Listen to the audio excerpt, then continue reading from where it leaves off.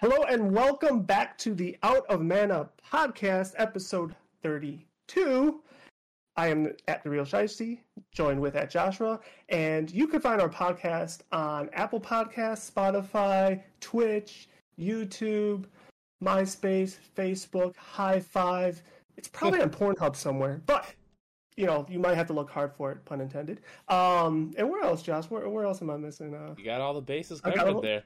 Damn, look at that, fucking nailing it. So, with all that said, on this week's podcast, we're going to take another part 2 on Zelda Tears of the Kingdom, as well as the Final Fantasy 16 State of Play. That's what we're going to talk about today for the most part. With that said, I'll open it up to Josh. How are you doing, my good sir? Doing pretty good. As for people that don't know, recently in our area, it's been extremely nice out, so I've just been enjoying the outdoor weather and, the warm summer nights and gaming. What about you? Nice. So since our last pod, which was last week Thursday, so we had a little extra day to kind of do whatever. Sorry, drinking water. So I went out of state, right? Went to go visit family for Easter out of state. Got to see my 4-month-old niece, who is just a bundle of love, and I just love her so much. So I got to spoil her, and then came back. Didn't do too much Monday, but I also had that off. And then Tuesday, went out with some friends to go see my first Broadway musical in the Book of Mormon, which was also very good. Pleasantly surprised. For those that don't know, Book of Mormon is written by Matt Stone and Trey Parker of South Park notoriety. So if you are a South Park fan and you haven't seen Book of Mormon, I would highly recommend it, because as you're watching, you could easily tell it's written by them. There's no end of buts about it. So it was really, really funny. I don't know if I would consider myself a musical person now that I've gotten to experience it. I don't know what else I would enjoy as a musical. I don't know. I guess maybe there may be something out there that I'll be like, okay, I want to check that out. But overall, I don't think the musical or Broadway musical form of entertainment is really for me. But since that was more comedy driven, which I adore, that's why I enjoyed it. And then basically, what else then? Other than that, just everything's been status quo. Played a little bit of WoW. Haven't really delved into anything else, but as we do every week, we kind of talk about games that we may have gotten or what have you. So I didn't purchase a new game, but my niece's father let me borrow Resident Evil 8 Village. So I feel like it'll be disrespectful not to play it. So I may actually start this tonight, depending on what transpires.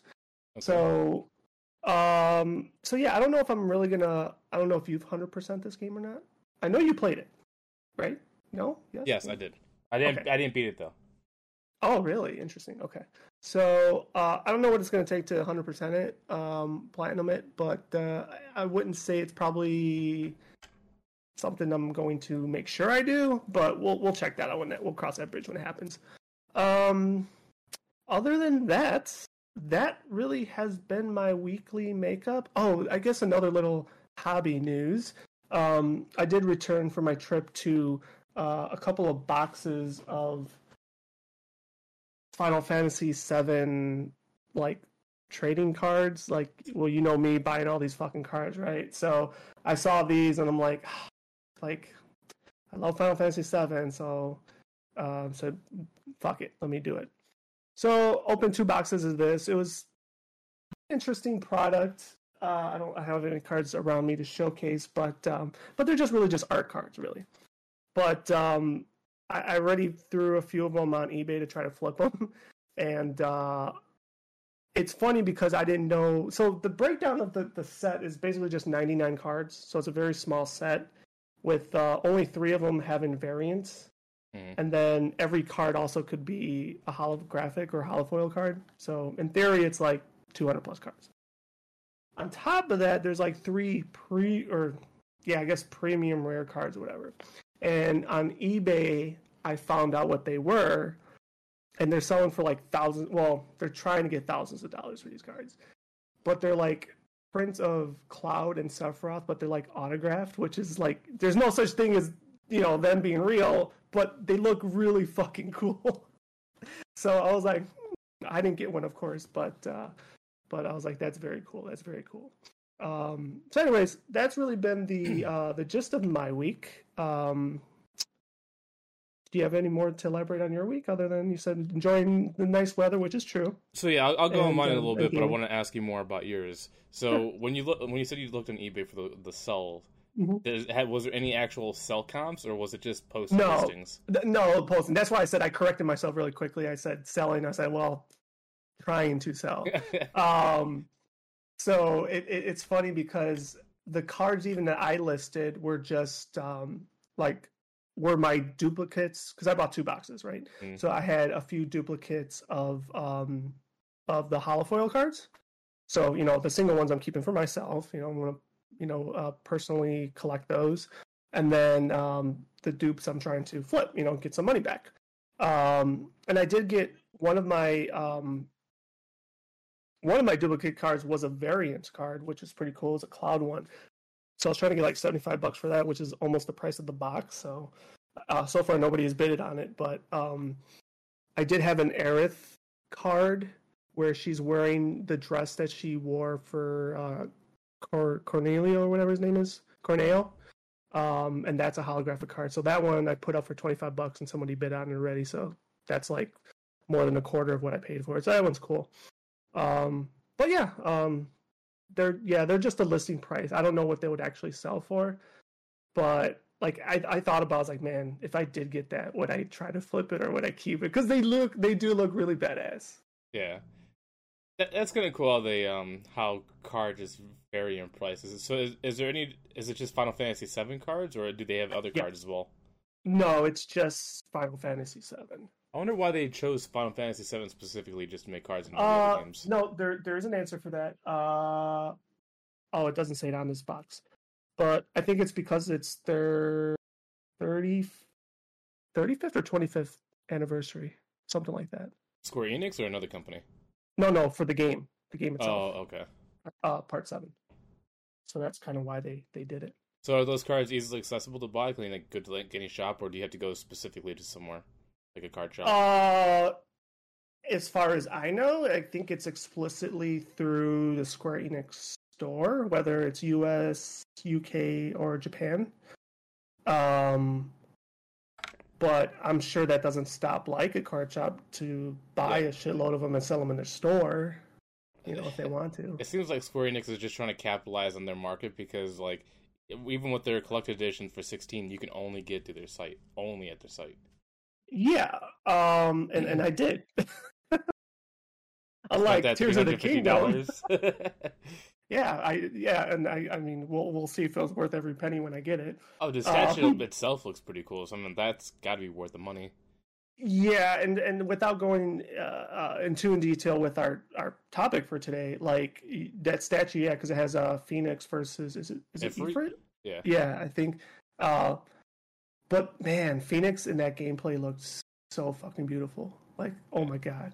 We'll talk about more of that later. Yeah, that's what I'm saying. That's what I'm saying. But now it's like, oh yeah, that's gonna be my statue. Fuck yeah. Yeah. Did they actually like tell the dimensions? Because that was like 16 inches or like 14 inches. I'm pretty sure the dimensions were given, and I'm pretty sure it was bigger than a foot. Okay, that's not bad. Yeah, because I was looking at it, I'm like, dude, $350, and I'm like, I do like that statue, but I have a cat that likes to get everywhere, and I'm like, if she breaks that cat might die. First off, we know the cat won't die, but yes, that would suck horribly. Yeah, but going back to the other thing you mentioned, the Book of Mormon, I thought that was just a play. So that's a musical?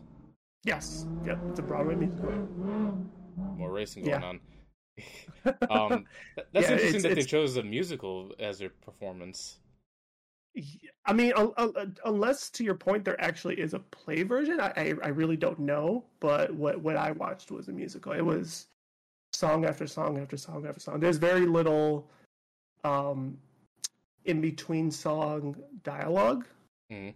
So it was done really well. I think the first there was an intermission. I think the first part was definitely longer than the second. I think the first part was like an hour and like 15, and then the second was like an hour.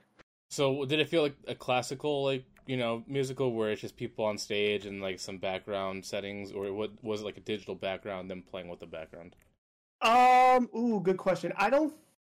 Think I don't think it was digital, but now that you ask, it makes me wonder for a few of them, few of the sets, because they did have drapes, right? They did do a lot of drapes. That's why I'm saying I don't think it was digital. Um, and they did have set pieces, which is also very amazing how quickly they transition and like they reuse set pieces, like they just flip them, to go like in and out of houses or whatever. Um, but yeah, it was very. I don't want to call it low budget because I'm sure that shit costs money, but yeah, it wasn't like high, like it didn't seem like it costed a lot of money. Yeah, that's the one thing that's always interests me about like plays and musicals. Like, even though it's not really for me, it's the people that work in the background to me are the most amazing people because the Oh fact yeah. that they're transitioning from dressing Hmm. to set Yeah, pieces to just characters itself, like within a short amount of time, is just yeah, fascinating. exactly. It's like so seamless, so seamless. It is fantastic. They did have like at one point they used like I guess like a disco ball, which was pretty cool because it like Just did it for dropped the off from the whole ceiling. theater. But yeah, it was really good. It makes me wonder if they have it like on a DVD or something. Most Pretty likely sure. they do. Usually they make like a media version of it. Yeah, like probably like when it first came out, like when they had like, I mean, not to take any away from the people that acted that I saw this past week, but usually like the first go around is like the premiere kind of actors and stuff. Um, so yeah, I don't know, but it was really funny. I enjoyed it. Now you're making me want to see it because there's only I think the I last. know you would enjoy it. I know you would enjoy it. Because I mean, it wasn't a play, but there's a thing called Cirque du Soleil Ka, where they do like a whole Okay, bunch of acrobatics and all that stuff. yeah. And I know they Hmm. have a media version. I actually seen that because it was gifted with the hotel, but I went in person to see it. Hmm. Not to say just certain things you had to see in person, like people swinging Hmm. around Hmm. actually above your seat and doing, yeah, just a different experience than just viewing it on TV. Yeah, I could imagine. Yeah, and that wasn't when you were in Vegas. Yeah, dude, Yeah, I've seen so many shows in Vegas. I've seen David Copperfield, which I know it's gonna sound bad to a lot of people, but to me he's overrated because his magic didn't seem that good. yeah. But Okay. I seen Cirque du Soleil, Ka, and then I seen there was another Cirque du Soleil one that they had going on. One was more like acrobatics, the other one was more like dancing for like Asian scenery, like some kind of Asian story they're telling. Hmm. But those two are really good. And then I seen some kind of musical group. They do like environmental instruments and all that stuff. Not like the Blue Man Group, but like something different. I forgot their name. It was pretty Have you good. ever seen the Blue Man Group? I have not, and apparently they're Yeah, also in me either. Chicago. Oh, they're back again. I mean, they tend to come and do new types of gigs every now and then, but yeah, I've never seen them either. So, well, I'm convinced that the Blue Man Group isn't just four guys. It's just like a production team because like there's the one in Vegas, which I think is the one everybody goes to, but there's Mm-hmm. another Blue Man Group in Chicago specifically, and Mm-hmm. it's on the north side. Mm, interesting. So I wonder, like, are they like just always here, or is it kind of like a seasonal thing, That I do not know. like All I like, know like is I just Broadway, because they kind of switch them in and out. that I don't know because it looked like the building was owned by them because it just had Uh-huh. their name and face on the building, and it Gotcha. wasn't a huge building, but it was like a small one that says shows from this time to this time and all that stuff. Is it like what is it called? The Briar Street Theater? Is that still a thing, or did they rename it now? Uh, I don't know why that one's ringing a bell to me. I honestly don't know. It wasn't like a theater. It Okay, was just like a normal like building that you just go into. gotcha. Okay. Yeah, that would probably. I mean, I don't think that's considered a musical, but that's another one I wouldn't mind checking out for sure, just because it's been around for so damn long, and usually the reviews have been pretty good from what I hear. Yeah, too bad. I swear I like had the address saved down, but I think I'm gonna wait. Hold on. It was next to Broadway Street. Interesting. Okay. But going back to the final thing I want to ask about your week Hmm. is that you said you got Resident Evil Village from your not your brother, your sister's My, brother-in-law, my or your no, brother-in-law. no, no. Well, no, they're not married, so that's why I didn't call him my brother-in-law. Oh, So I said, I said, or I should say, my sister's baby daddy, baby daddy. baby daddy. So yeah, So, is there a reason why you borrowed? Like, were you wanting to play it the whole time?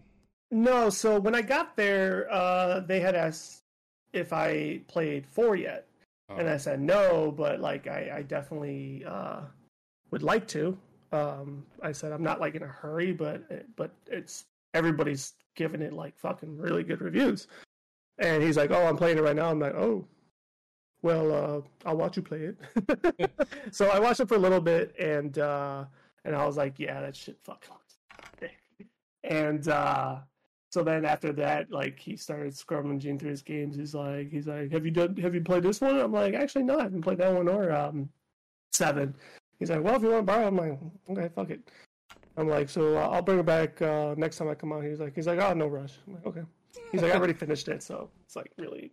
He didn't say I didn't need it back, but he kind of said it that way. he was like, I'm done with that. Moved on to bigger and better things. Yeah, yeah. He's like, I went backwards on my four now. That's kind of funny because you just got Resident Evil Village, and I actually just bought Resident Evil Village like 3 weeks ago because it was on sale at GameStop for like $5. Well, it was $10, but I had a little discount going on. So Mhm. I also have it for PS5 as well, and it's kind of funny that we both got it around the same time, and we're probably gonna play it That's because of four. Yeah, that's funny. Yeah, but it's like I think it's still like extremely different than four because isn't this one more It's- first person? Well, it started off first person, but now there's a third person mode. Oh, okay. So this one does have the two different modes. Yeah, I don't know if it affects the gameplay because I only played it first person mode a long time ago when I actually borrowed it from someone else. Mm-hmm. But supposedly third person plays really well, and actually a lot of people prefer it that way because it feels like the original Resident Evils. Exactly, I was gonna say because the original ones were like that. Yeah. Like I think first person's more VR, right? Um, which I'm not fucking with that. I will say that I'll admit it. The Resident Evil Village scared me. There are certain parts when I'm in the dungeon where it's just like creepy and there's chains going around, and for me, Mm. visually, it doesn't scare me. The audio scares me. And when you're first person, you hear things creeping up on you. That scared the crap out of me. But in third person, from what I've seen, I'm like, oh, I could do that easy because I know what's coming for me. But when Wait, when you're saying you got scared, but you didn't play it with VR, right? Or does this even version have a VR version? I don't know. I don't know if it has Oh, VR, okay. but Okay. when I was But playing, you're just saying, yeah, it was just okay, normal okay, playing on the TV, and I have my headset gotcha, on. But just hearing like gotcha, the background, gotcha. sound just terrifies you. I will say because now that I have the headset too, playing through Octopath, like the headset does sound so much better. Yeah. Well, also, if you have a solid headset, because like if you buy the official PlayStation headset, or if you buy like one of these that have 3D audio capabilities, and you play like a horror game, it'll psych you out because it sounds like they're all around you. Yeah, I don't know if I now you got me like I guess I have to try it now, right? Like I have to, at least for a little bit. Well, dude, if you want a good 'Cause- headset right now, I actually just well, bought these recently. It's called the SteelSeries 7X, and these are the only wireless headphones that are compatible with all systems. oh, interesting. No, mine's I don't know if it's considered the official PlayStation one, but I think it might be. Um, and it's well, it's wireless too. So, but like I said, for Octopath, which dare I say, isn't really a very huge audio intensive game in that aspect with the 3D environment. I mean, the music sounded fantastic and I loved it, but to those layers, like it doesn't really have that, right? I mean, maybe a little bit of footsteps, but that's really nothing. So yeah, just to know what it did for that game versus what, to your point, what it could do for this game, like that does sound very creepy. But I guess I'll have to try it, right? So Yeah, it's funny because like when I heard 3D spatial audio before, I thought it was like a Mhm. gimmick. But when you Mhm. actually have a good headset and you're playing a game that optimizes audio correctly, And it's a whole different experience because you'll start hearing like the footsteps will be faint on the right side, and then as soon as they get closer, it starts getting louder, and then it's on both sides. You're like, oh, they're right behind me. Well, so that's what I was just gonna say. Like, isn't that extremely helpful? Because it's like, okay, if I'm not hearing it close on this side, I know they have to be on this side, right? Like that. Well, I think it is helpful, but you also get like a chill in your spine. Like, I hear them, but I don't know how far away they are. Like, you just take out your gun and just start doing this, but walking forward. But yeah, it's definitely a fun experience, and if you want to like really get immersed, dude, put the headset on, make sure 3D audio is enabled, and you're good. I'll try it for a little bit. But since we're talking about Resident Evil so much right now, I don't have it in front of me, and actually now I just remember I didn't even watch it, but the latest trailer for the Death Island. Death Island came out, and what is it? It's like July, right? July something, July 7th maybe or something. I know it's coming out relatively soon, but dude, it's funny. And it has like almost all the OGs in it, like every single one of them, which is interesting. Well, they do have all of them. Supposedly Albert Wesker's there too. They have Jill Valentine, Chris Redfield, Claire Redfield, Leon, and they also have Rebecca Chambers. That's all the OG characters. Yeah, it's all of them. It's crazy. It's cool. And Leon and Jill have never met each other at all at any point in time, and this is the first time they're going to meet. Interesting. It seems like they're giving more of a, I don't want to say lead, but more of center to Jill in it. So we'll see. Jill's one of those weird characters. So like, you watch the live action Resident Evil movies, right? Only the first one, unfortunately. I need to catch up. Okay, I need to watch the other ones. So that girl, what's her name? Alice? Is that the girl's name in the movie? In the real movies? Yeah. Yeah, I think so. Yeah, Alice. So Alice was originally designed after Jill because Jill was supposed to be the main character because of her getting infected by the tyrant, and that's how she gets those abilities. Supposedly in this movie, they rewrote her character where she got infected by Albert Wesker. So I think that's why they're kind of like making it look like she's the main character, because now she's infected with the T virus and she might have certain abilities. Which makes sense because I'm convinced Chris is infected too, because he could punch a rock down. Yeah.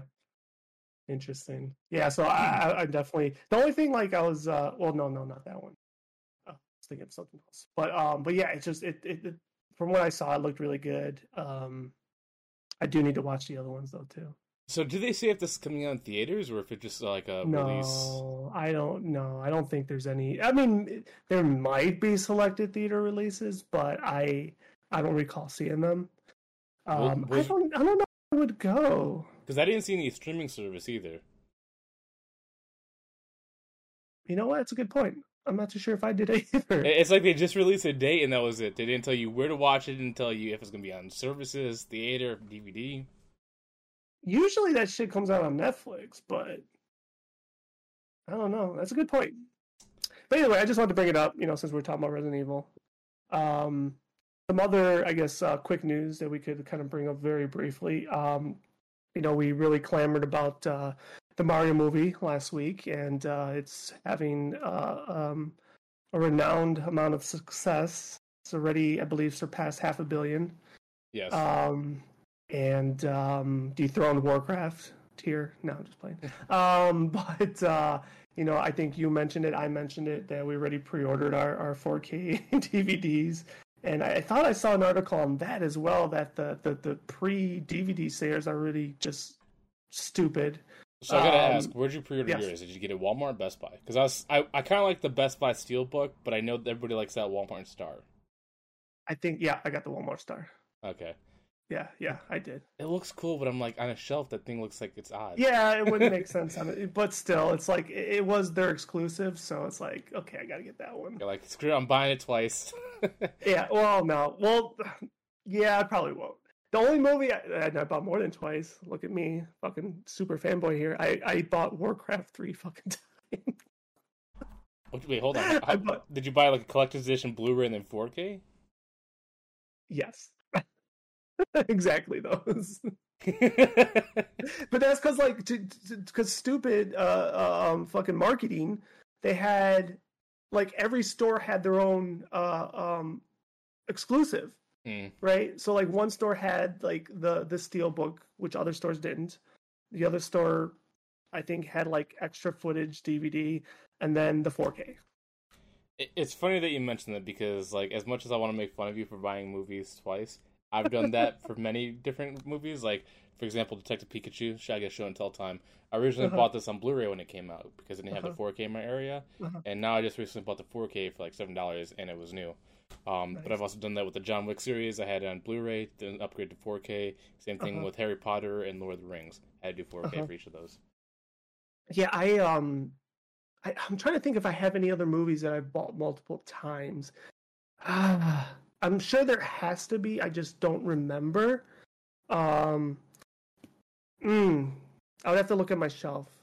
But yeah, Warcraft definitely is the only movie I've bought 3 times. That is fact.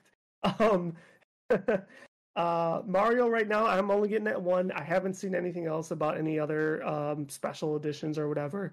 Um, when it comes to TV shows, I've always avoided buying Game of Thrones because I always like, okay, if I ever buy Game of Thrones, I want it to end and I want to buy the whole collection. And they did do a whole collection, which was like a stupid amount of money. And I don't know if it ever went down. And I'd probably have to look it up now. It's still a lot of money for like 4K. It's like 150, 160, like Oh, I thought it $160. was more than that. Actually, that might not be a bad price then. Okay. Well, yeah, But but when I checked, it's usually on like considered sale.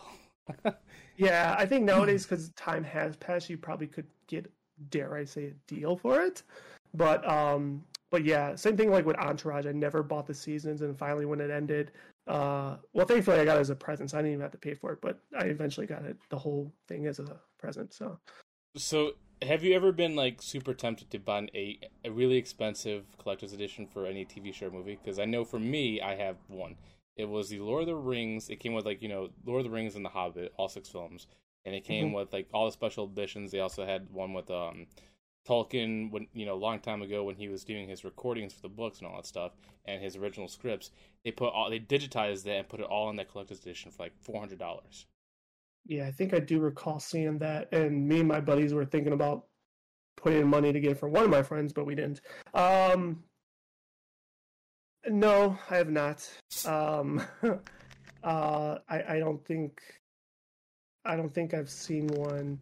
I know Batman, the Nolan trilogy, at one point had a pretty decent one, but in all honesty, right now I don't even remember what the fuck it contained.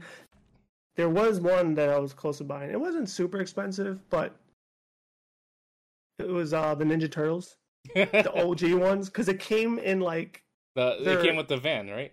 yeah, and it was like I was like that's so awesome, but I didn't pull the trigger on it. So because I So, was like, if I buy it, I'm never gonna watch these discs. dude, if you had, well, it's not promotion here, but if you had Paramount Plus, all the TMNT stuff is on there. The No, and that's OG, fine. the No, 2005 that's one. fine. But we're talking about you know physical products here, right? I mean, it's like Yeah. I mean, there's always still something special a little bit to me of having it like there. Like Well, I don't especially if know it's if a series that you love too. yeah, exactly. But yeah, other than that, no, I haven't really had any desire to, or I've never seen one that really is like, oh my god, I have to have that one. Well, the Christopher Nolan one I did buy. Oh, I, did you? I, What did it come with? What was special with it? so I don't know if this is the one you're talking about, but this is the one Hmm. that released in like 2015, 16. It was the 4K version, and it came inside the Batmobile. I might have seen that one. Yeah. And it wasn't just like a small Batmobile. It was like, well, you can't see because it was pretty big, but Mhm. it opened up, kind of like how it did in the movie, and all three discs pop out. Mm, It was okay. pretty Yeah, cool. I'm wondering if that might have been the one I saw. Um, but yeah. The only problem though is it looks like a toy, and I had some little cousin kids play with it, and they broke it. No.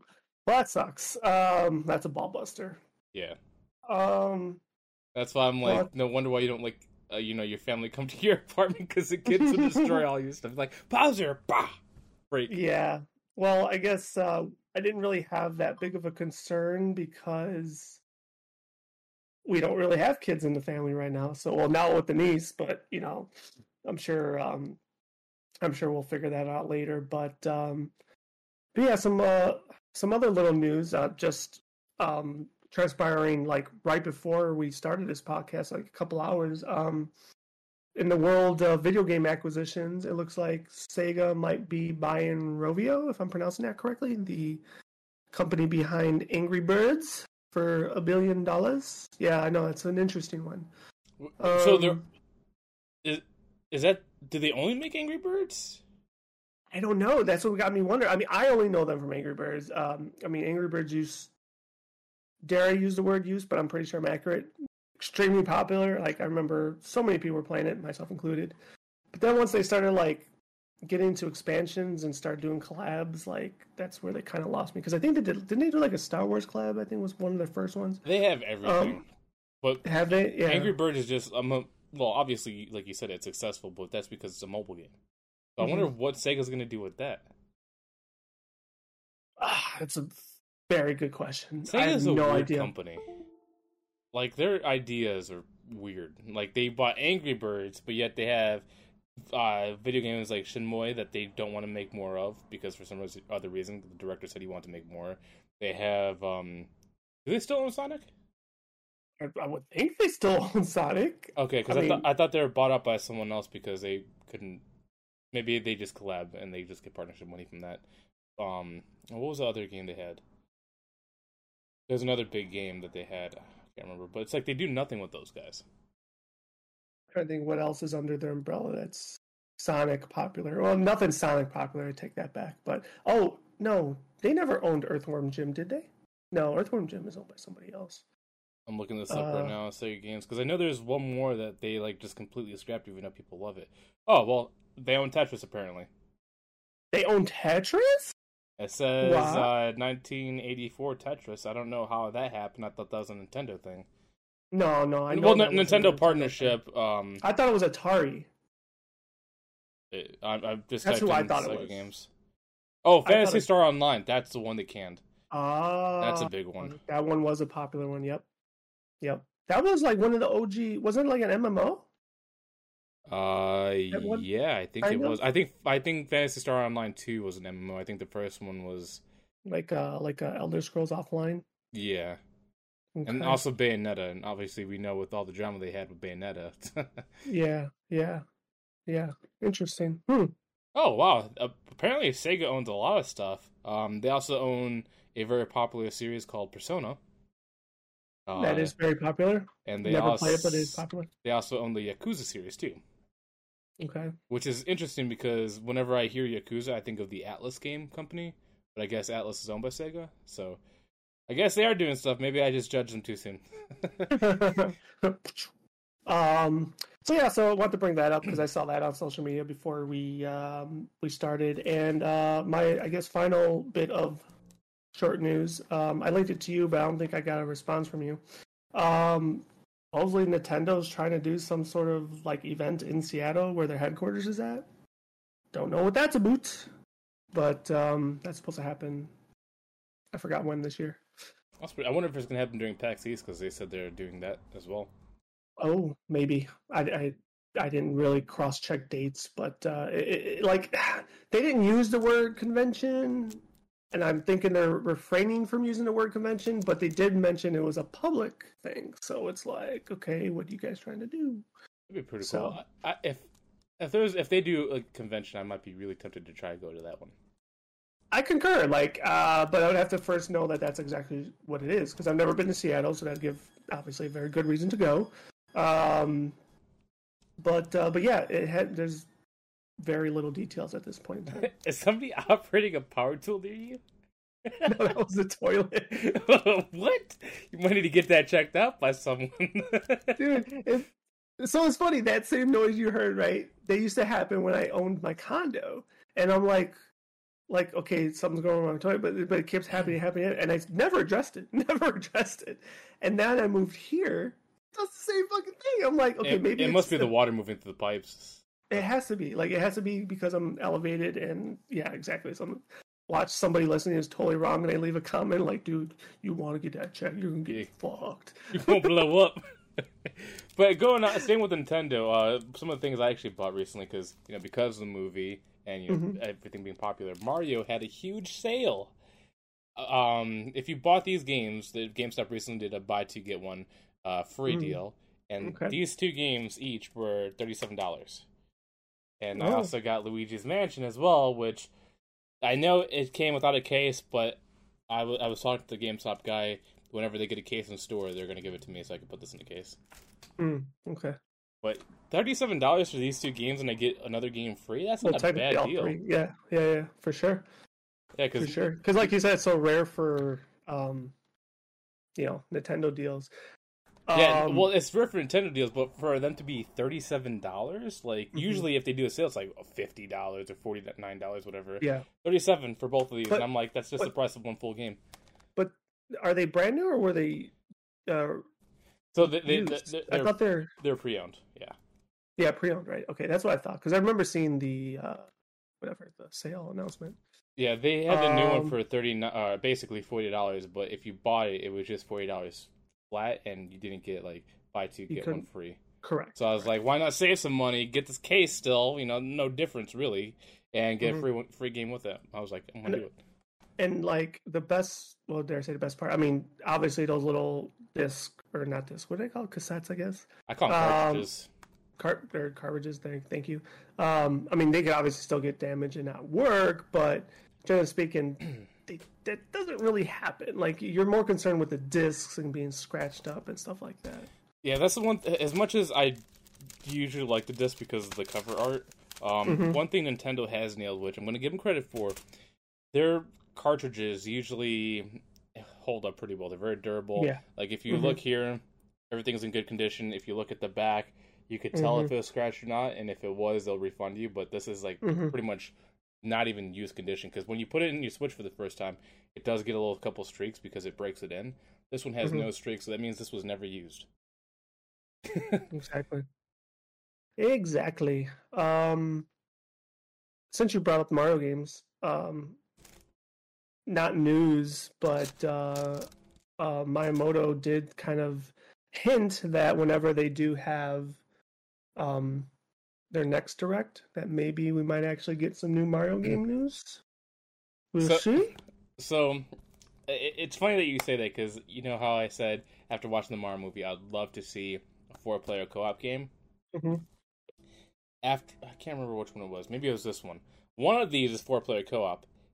4-player co-op does not play well in these games. So I'm thinking I want an Odyssey-style game where you go through different POVs of certain characters. Like, let's say you get an Odyssey game, and a couple levels you're playing as Mario. You switch to Donkey Kong or Luigi or Peach or whatever, and you're playing as them, and you constantly switch back and forth. Because in one of these games, the co-op, if you're the only good platformer and you're playing with other people that suck, you're leaving them behind. They're getting carried in a bubble. That's it. I mean, I'm not against one of those games. I mean, I'd welcome it. I just wonder, like, as we all know, their online service sucks. Like, I just want a Nintendo game like that fun that could actually work well online. Like, the only online game through Nintendo that I've played that, dare I use the word flawless, because I'm going to say that very loosely, but the only game that I've done online through Nintendo and the Switch that works extremely well was Animal Crossing. But it's not that vigorous, right? Like, you join an island and you have fun. Same thing like this, like, because, like you say, it's not, it's just movement, that's it. You're not really fighting each other. This is pretty good online as well. Like, I would just love, to your point, like, if they did have an Odyssey version and you could co-op online and all be in the same whatever world map together to accomplish certain things, like, that'd be dope as hell. Like Odyssey 1 having, although it wasn't online at all, but to have player 2 be Cappy was pretty fucking lame. So yeah, I mean, we'll see. I mean, I can only assume we have to get whether it's called itself Odyssey 2 or what have you, but I can only imagine we're getting another game like that. So yeah, it would be cool. Well, at least as much as I like 4-player co-op, I think with these games, because it's a Switch and it's very limited to 2 only, and have them like work off of each other, where Have you ever played a game called Battle Block Theater? Mm-mm. So in Battle Block Theater, you're basically playing through these platforming levels. But if you have people on there, you can actually help boost you up. Like, let's say you have one guy jump, and you can use that guy as a platform for that guy to jump on you to jump even higher, and then he can put his hand down to lift you up and all that stuff. I would love to see a Mario game in that style, Interesting. where the players can actually interact with each other to boost you into different levels. What I think would be cool is, like hypothetically, let's go with your different character system, right? Mario, Luigi, Peach, Toad, Donkey Kong, whatever. You have all of them in there, and what I would think would be cool is you have it in which I still would like it to be multiplayer. And to your point, if it could be limited to 2, that's better than 1. But I think it would be cool is like if you go like every character would have their own powers, right? Their own things that they could accomplish in a level. But like you go with Mario and you do certain things in that level that you open up for another character that you have to go back in and then have to use their special abilities to unlock something else, and just rinse and repeat. Like people might not enjoy it because the, dare I say, monotony of going in and out with different characters would kind of suck. But I think that still would be kind of fun that you'd have to, because it gives it a little bit of replay value, right? And Mario has always been known and good to do things like that anyway. Well, so I feel like they could do, like, your first playthrough, you're forced to play through the perspective of that character representing that level. But then after you beat the game, it's a free roam where you can use that character in any level. Like Crash Bandicoot has done that with their games before. Like Crash 4, you originally start off as Crash Bandicoot, then certain levels you play as Coco, and after you beat the game, you can play as Coco or Crash Bandicoot. Mm-hmm. Well, even the simplicity, even without character switches, like even Super Mario World for Super Nintendo did a good job with replaying levels when you would hit the I think they were still considered a question mark, but they weren't blocks, they were buttons, right? Because they had it like, what was it, like red, green, yellow, blue or something, and once you got to a certain part of the world, you hit that button, you could go back to all the levels that had those blocks that weren't filled, but they had the color of the outline. So when you finally hit that button, they all filled in. So you go back to that level. Now you could go to different areas in that level that you couldn't access before. So yeah, like Mario's always Nintendo's always did a good job with Mario games to do stuff like that. So do you have this game, Super Mario 3D World? No. Mm-mm. I was gonna say if you have it, apparently this has online, and I don't know how this one works. It looks like there's Bowser Jr. and Mario, but it also looks like Luigi's in here, and I don't know if you could actually play two characters at once, or if one controls like the star to move around like the camera, and the other one does the platforming. Because I know one of these, you're basically just AI helper. Interesting. Going back, because I let you borrow Kirby. Did that one have multiplayer? I think it did, right? If you ate the person and that helper could be player 2, right? I never tried the multiplayer. I just played the single player aspect, but Gotcha. maybe. I have to look at the back of the game again. I think so. But with all that said, I believe I'm out of small stories. I don't know if you have anything else to add to the table, or if you want to segue into topic 1. I'm pretty much almost done with this. So, buying these games, I think I mentioned this last episode, the episode before. My kind of goal is to collect all first-party Nintendo games. Okay. And I just realized I'm only missing 2 Mario games. I'm missing Mario Striker and Super Mario Superstar, All-Star, whatever it's called. Whatever the second Mario Party is. Because there's Super Mario Party, and then there's Super Mario Party like Superstars or All-Stars. Yeah, like the anniversary edition, right? Yeah, that one would be a good one. Those are the only 2 I'm missing, and I seen that the Striker one was on sale, but I'm like, the other one isn't, and it's not including that deal, so I was like, I'll wait for that one. So you also have the 64 Sunshine game? Yeah, the 3D All-Star. Okay. I bought it right when it came out. Oh, okay. Yeah, same here. I remember I got it pre-ordered, and I felt lucky at the time because a lot of people were very upset they couldn't get it. But Nintendo did the right thing; they just started mass producing it. So. Well, they stopped it. I'm not sure if you noticed that they mass produced it for like 5-6 months after, but they stopped it again. And I was lucky enough to buy 3 versions very cheaply. 3 versions? Well, 3 copies, I should say. Oh, okay. I was like, what the fuck did I miss on 3 versions? Three copies because they're like dirt cheap. It was like $20 because they're doing like a mass clearance section. Okay. And recently they spiked up in price because originally I think the starting price was like $40 for the game, right? Now they're like $70-$80, and I sold all 3 copies for that price.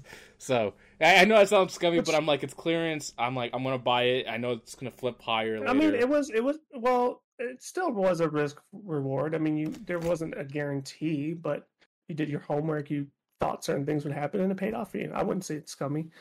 I think it's I don't know. It's not like you bought. Wait, did you buy all 3 when it first came out? No, you bought them afterwards, right? I Yeah. bought them afterwards. So no, that's not scummy. I think it's different if you like you hoarded know, like all these different pre-orders. Yeah, if you hoarded like 10 Tears of the Kingdom collector's editions and you start flipping 9 of them. No. So basically, what happened is the guy at GameStop called me because he knows I do certain things. And I made friends, and he was like, "Listen, these games are on clearance. They're just sitting here. You want to come pick them up?" And I'm like, "All right."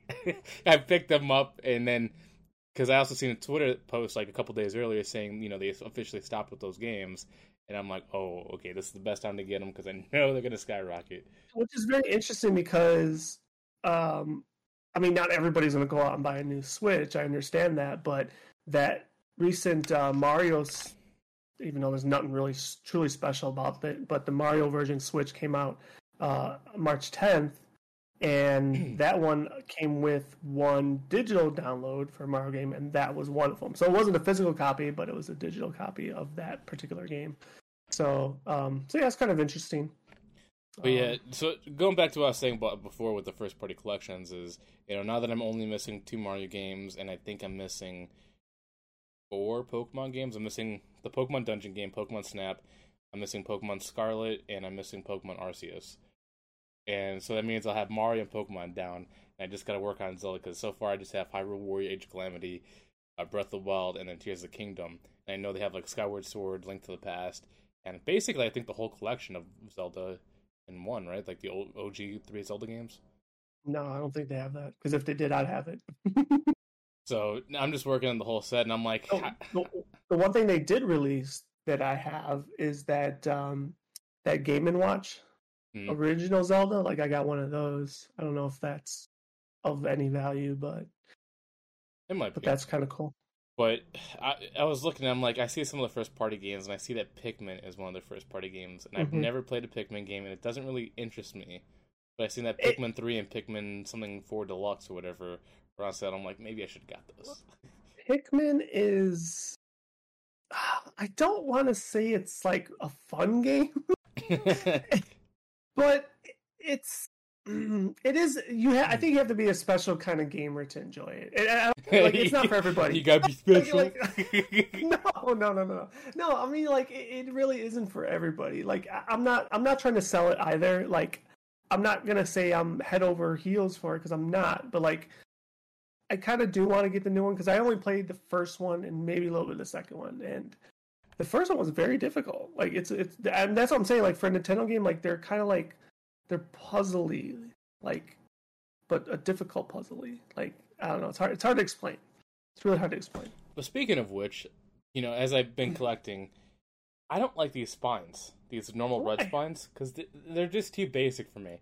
Recently, I found out you can actually print custom spines that actually match the cover work. So I'm gonna print a whole bunch of spines for my game, so it looks nice, and it still has like the switch section to make it look uniform, but it'll actually have like the covering right here, so I can actually tell what I'm looking at besides reading words. Humbug. I'm pretty sure a lot of people feel the same way I do, because when I looked at all these pictures, like on Etsy, Reddit, and all that stuff, lots of people are doing it because they realize how ugly it looks. I don't give a fuck. I don't care if you care. I'm just saying they're ugly, and I want my games to look good. Whatevs. But we can move on to the first game. I just thought, this is like a fun little goal I've been flipping because of Zelda, and because of that, I've been getting back into it. I'm like, why not go for the collection here? Before we go into the topic, because we didn't create a graphic for the Zelda, do you want to talk about that first, or do you want to do the topic first? Because I screwed up because I thought you wanted to make this short today, we could do Zelda right now because I didn't put that as a topic. Okay, cool. Let's do that then. So no graphic for this topic, but we did talk about Zelda Tears of the Kingdom last week, based on the 10-minute. Was it last week or 2 episodes ago? I forget. I think it was like 2 weeks ago. It was 2 weeks ago. Okay, based on the 10-minute plus gameplay footage, but now just yesterday, right? Yesterday, am I off here? I'm fucking losing track of days. They released the final official trailer, and wow. All I can think about is, for some reason, God. I can't fucking wait. Like, it's gonna be so magical. All I see is like memes of like Homer saying, you know, or like, was it Sexy Flanders, but it was just with Ganon.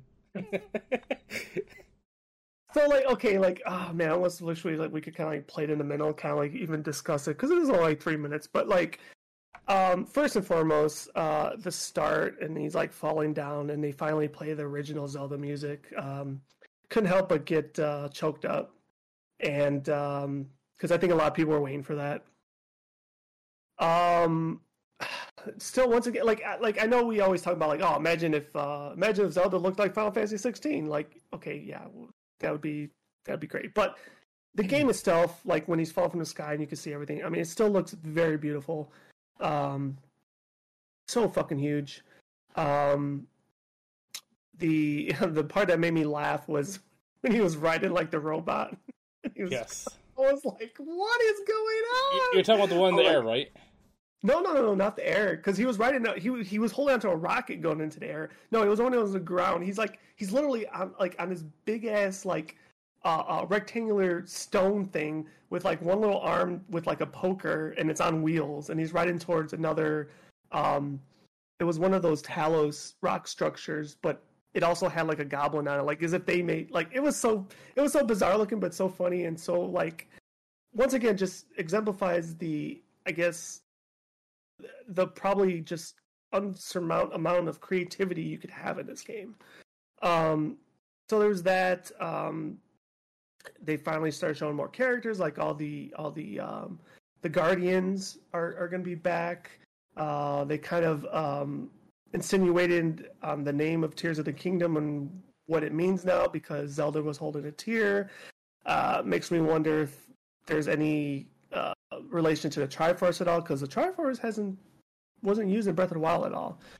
There was also another chick character that people were confused as to who it is, that kind of looks like Zelda, but I don't know if it's going to be like Hylia herself, even though it's supposed to be Zelda. Another mysterious figure or two. The over voice, no one really knows who that was. It didn't really sound like King Rome, but and then finally the reveal of Ganondorf, so he's back, which I thought was an interesting choice, because you kind of kill him in the first one. No, because that was Calamity. We didn't have Ganondorf. I thought Calamity Ganon was Ganon, or was that just like his essence? No. Ganondorf is like the human form of Ganon. Okay. So what? Calamity was just a spirit? Calamity is like, they call it Calamity Ganon. So it was like it was a new take on Ganon, but it wasn't Ganondorf. Ganondorf is the physical embodiment. So we got him back, which I thought was an interesting reveal in the trailer, because it's like, you think that's something you would want to save as a surprise for the actual game. So that kind of had me conflicted a little bit. Well, because they didn't show a lot of them. They showed little bits and pieces, because like you see him with his now really nice shiny red hair next to like a red sun looking thing. It looks like a Kuma. Yeah, but like whoever stylized him made him look cool. Like the red sun background and his hair just flinging, and him just turning around looking all brolic. I'm like, all right, he's got me. I'm good with this character design. So, it just makes me wonder if he's like he's always been the true bad guy, right? Or the epitome of bad guy. Or at least, when he usually transforms to Ganon, he's kind of like the ultimate fight. So it makes me wonder, is like, is he really going to be the ultimate fight? Will it be something Zonai related? Like, I don't know. Like, it now just like makes me wonder so many other things, because they even showed like a Zonai fighting a Choo Choo. I don't know if you caught that, like in part of the opening parts, like on one of Sky Islands, like they're actually fighting each other, which is very interesting. So it's like Zonai are hostile towards Link, I guess, right? But they're also hostile to regular enemies, which is pretty cool. So, oh man, it's so much to go over. I mean, The when you one was thing fan, I want to talk about is why the heck is King Ghidorah in this game? Because in the trailer, there I don't know if it was Link or some of those fish red creature looking things. mhm. They're running and then a three-headed dragon comes at them. Oh yeah, that was like pretty much right at the end. Well, that's a nod to the original Zelda. They had that. That was like the first boss of the first labyrinth. Although, of course, now he looks fucking 1,000 times cooler I and look at him like, badass yo, and wouldn't they add scary. King Ghidorah in this game? Yeah, no, yeah, because well, he was in the last trailer they showed him. Oh, did they? I Yeah, didn't see well, that. not like that though. They showed him at this. I think it was like at the starter trailer. They showed like one of the bridges, and it was like thundering and raining. Well, he was on the bridge, and that's where people first noticed him, and they're like, oh shit, like that's a nod to the first boss from the first Zelda game. Um, so yeah, that guy looked bad as hell. There was a lot of things that looked bad. It's like they also kind of like, there seems to be a very very strong connection to Skyward Sword here. So like I know you're gonna replay Breath of the Wild and Age of Calamity, but now it fucking makes me want to replay Skyward Sword. So I have a question for the. Maybe we can go over this because apparently they actually have a canonical book. I messed up that I word. think Canalical probably sounds accurate. But they actually have a book. Apparently, Skyward Sword is actually the very, very Very first first. entry Yep. to and Yes. all the timelines. Yes. Yes. Yes. Mm-hmm. Yep. But so is that the sword that's in the ground? Because I'm like, that sword's been in the ground the first game we took it out. Why is it back in the ground this game? That's a very good question. And on top of that, the sword is deteriorated, which I think Oh, is people it are kind deteriorated? of I thought it looked like it was refurbished because the first one, from what I remember, because there was a glitch to get it before you beat the game, it had vines and all that stuff on it. This one looked like there was no correct. vines or nothing. It was just No, pristine. no. In this game, it's really just the hilt, a little bit of metal, and then it's like almost eroded to a point where it's like there's nothing. I only seen the top part, so maybe I have to go back and check that out. Because I was like, did they fix the sword? Like, why is it No, looking no, that no.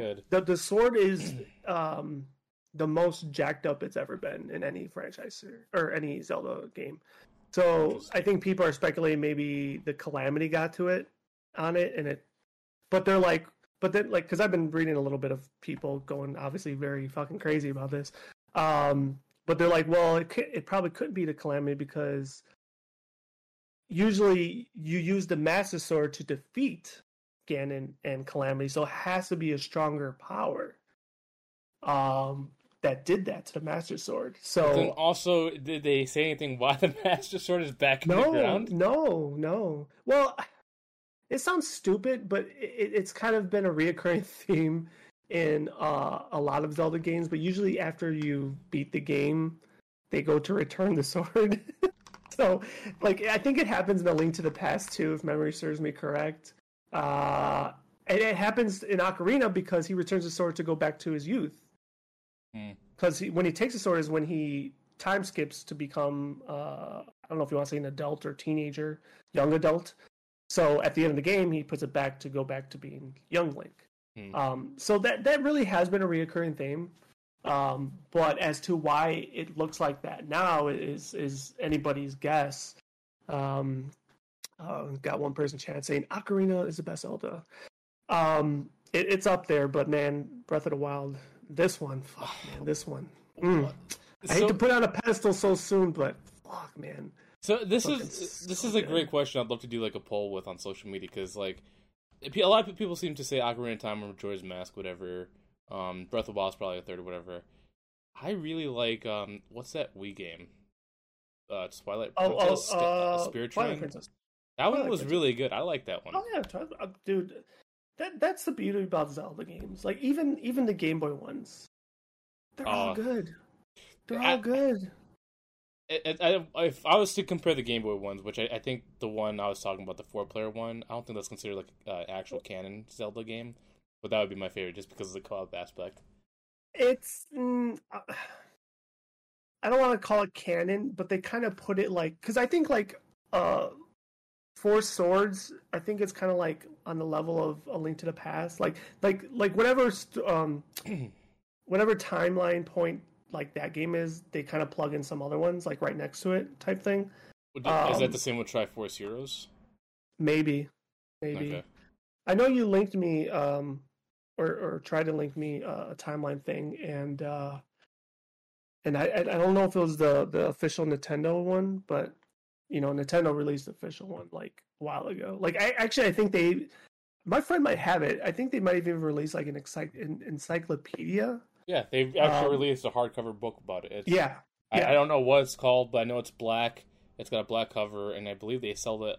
I don't know if they still sell it, but on the official Nintendo site. I was like, I need to buy that.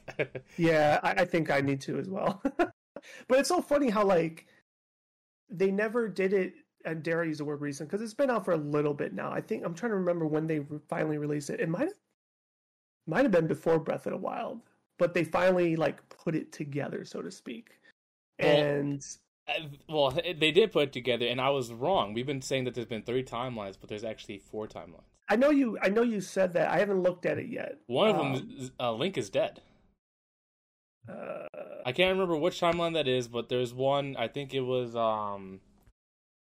it Majora's Mask? No, it might have been one of the other ones. But one of the timelines, it's called A Fallen Hero, and that's when Link actually dies. I don't remember that. Like I do know, like I said, I know there's a timeline where, because of Ocarina of Time, there's a split. There's one where he succeeds, and there's one where he fails. I don't remember him dying, but I'll have to look. We could table that for another discussion. But sticking with Tears of the Kingdom, like, God, I can't wait. I cannot wait. Speaking of another thing I see, maybe it was just a cutscene, I don't know. But it makes me kind of hopeful, because, like, don't get me wrong, I like Link, he's a great character, but I would love to see, like, other characters being played, like, maybe more Zelda. And in this game, I think it's Zelda. She's in, like, some kind of, like, sandy tomb area where there's, like, cogwheel spinning, it almost looks like a dungeon, and she's in the main center. And I'm like, what happens if there's, like, certain dungeons or certain events where you actually play as Zelda and get her perspective on certain things? Unfortunately, I'm not. I think it's overdue, and it probably, I don't want to say needs to happen, but can or should. However, I'm gonna poo-poo that and say it's not gonna happen at all, mainly because of the very last line she says in the trailer. She says, "Link, you need to find me." So, like, well, that could be the perfect thing. Like, it's like a Prince of Persia. Her trying to break herself out, and then that's when she's on her journey back. That's where Link also meets up with her in the middle, and they get out together. Because that's what I was looking with, like, the dungeon time thing. Because, like, she looks like she was stuck, and I'm like, maybe, well, most likely they won't do, because they always focus on the main character. But it'd just be cool to get her perspective, because Zelda to me is one of those characters, kind of like Peach, where she's not helpless, she's a fighter, and you've clearly seen that with Breath of the Wild and some other games, where she uses the arch, the ultimate bow, whatever, helps you with the horse and all that. Light arrow, yeah. Yeah. Yeah, I mean, I think people really kind of do want it as well, but I just, unfortunately, I don't see it happening yet. I think, wait, do you even get the user in Age of Calamity? I'm trying to remember now if you do. I think you do. Yeah, you do. So that's probably the most you're going to get out of playing as Zelda. Because Zelda to me is like, usually out of all, like, I don't know if you want to call them princesses, damsels, whatever, she's the one that annoys me the least, because she actually is useful to Link. She's not just using them and all that stuff. She's actually up front in the battles most of the time with Link trying to get this thing solved for Hyrule. Except in the Link to the Past, because she's like Sleeping Beauty the whole game. Yeah, but most of the time, like, she's always usually front and center trying to get things done too, not just leave it up to Link. Yeah, I mean, she had. Now this is going to kind of shit on Peach a little bit, but she has a very important role in everything, in every game. Yeah. Like, extremely important. Like, you're not going to succeed without her type of role, right? Mm-hmm. So yeah, I'm with you on that. But But yeah, man, I can't wait. I don't know if it's been said at all as to if Nintendo has given an estimated time of completion on this game. I kind of almost don't want to know. I feel like so. This is the thing that trips me out about the trailer and the gameplay is that I don't know if this is played on PC because for their tech demos they can actually play their games on PC. That's usually how they format it. Okay. And the game runs in 60 frames per second, which looks beautiful. Mm-hmm. But is it going to run the same way on Switch? Mm-hmm. Of course not. So, but at the same time, looking at how massive it is with this final trailer, seeing all these different settings and all that stuff, like from the desert to the forest to the sky, I have a feeling it's gonna be a quarter longer, or maybe half longer than what Breath of the Wild was. Like add Breath of the Wild time plus like another half or a quarter to that, which I think was like 200 hours if you do it complete. I didn't 100% Breath of the Wild. And by 100% I mean I didn't collect all the Korok things. Oh, they like called I did Korok? all. I thought they were the rupees. No, Korok. That's a seed, right? Yep. Mm-hmm. Okay. That's the only thing I didn't do. I did like all the shrines. Like I did make it a point to do all those, but I didn't do the Korok seed. So, like I said, if Nintendo had a trophy system, I'd be all over that shit. But they don't, so I'm not doing that. and I don't remember what the reward was either. Like I think it has something to do with like maybe the Master Sword is. No, the Master Sword's unbreakable, I think, anyway. I don't remember what the reward was, but it didn't seem to... Yeah, it wasn't... Yeah, it wasn't rewarding, exactly. But I would have to... Man, I'm going to pop in my game very soon here. I might even do that tonight instead of Resident Evil, now that we're talking about it. So hyped! I don't remember how many hours I put in, but I know it tracks it in the menu, so I'll have to look. And it's funny, because that's one of the rare... Zelda games actually does give you a percentage, right? Like, and the other thing too, this is what I dislike about Zelda. I mean, not Zelda in general, but just this Zelda, because I think this is the first one they did it for. They had the New Game Plus option. I don't need that. Not for this, at least. Which is weird, because maybe it's a recent trend, but New Game Plus usually adds a little bit more. New Game Plus is nowadays just... You're playing the new game. You're just replaying the game again. No added addition. Yeah, what Zelda has done in the past, and they usually do it with like a promotional release, is they'll do what's called is the Master Quest. So you'll replay it from the beginning, but it'll be a harder version of the game. So I don't remember if they did that for Breath of the Wild. I have to look, but yeah, oh god, I wish I could, watch I could watch the trailer whenever I want. But if we had it right next to us, I could talk about it more because I'm kind of brain farting. But maybe we can revisit this next week because we'll have all our timelines in order. We can discuss the timelines. We can discuss the gameplay, what we'd like to see, what we might see. But the countdown is here. I think it was 28 days, right?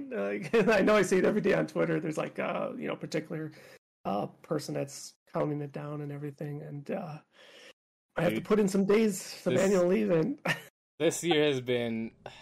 I want to say 2022 was the year for entertainment, but dude, this year, like, it's insane. Like, we have Zelda, which looks good. It's been blown my expectations recently with everything I've seen. Crash Team Rumble, which is another game I'm looking forward to. And then the topic we're going to transition here very shortly is Final Fantasy 16. I'm going to be honest, I crapped on this game because, I knew it was going to be good because Final Fantasy, it's always good. But seeing what it looks like, do you want to transition to the topic right now? Yeah, let's go. Let's do it. All right, so Final Fantasy 16, the State of Play, just happened yesterday or the day before. And when I seen this gameplay, it doesn't look like Final Fantasy to me. It looks like Elden Ring meets, Devil May Cry, or one of those games, because it looks beautiful. It's massive. Like, to me, it looks almost too massive, where you're just fully exploring. The rendering distance is amazing. I don't know if that's done by PC or if that's actual PS5 footage. But that's insane. The combat is very smooth. I love how you can, because with normal Final Fantasy games, usually there's a lot of time where you, fight and then you have to use a menu to switch back and forth. This one almost seems like seamless switching in combat, where you can go from magic to slashing combat and chain combo that with other stuff. And then also, was it the style of the game looks like, when I say it doesn't look like Final Fantasy, it like the style has changed completely. It doesn't have like that Japanese anime look. It looks like an actual Western game like Elden Ring. So, I think the state of play was like, what was it, like 25 plus minutes or something, 26 minutes. Mm-hmm. First and foremost, before any of this footage ever came out, when I remember just reading about it, my initial thoughts were like, damn, this sounds like Game of Thrones meets Final Fantasy. And I'm like, if it is anything like that, like, I can't fucking wait. Like, yes, please. And now that we have so much footage, it really does have that feel, that theme, with like the different like, you want to say different houses, you know, the different the icons, you know, are for different, like, you know, houses, I guess, or different fucking brain farting, different castles or whatever.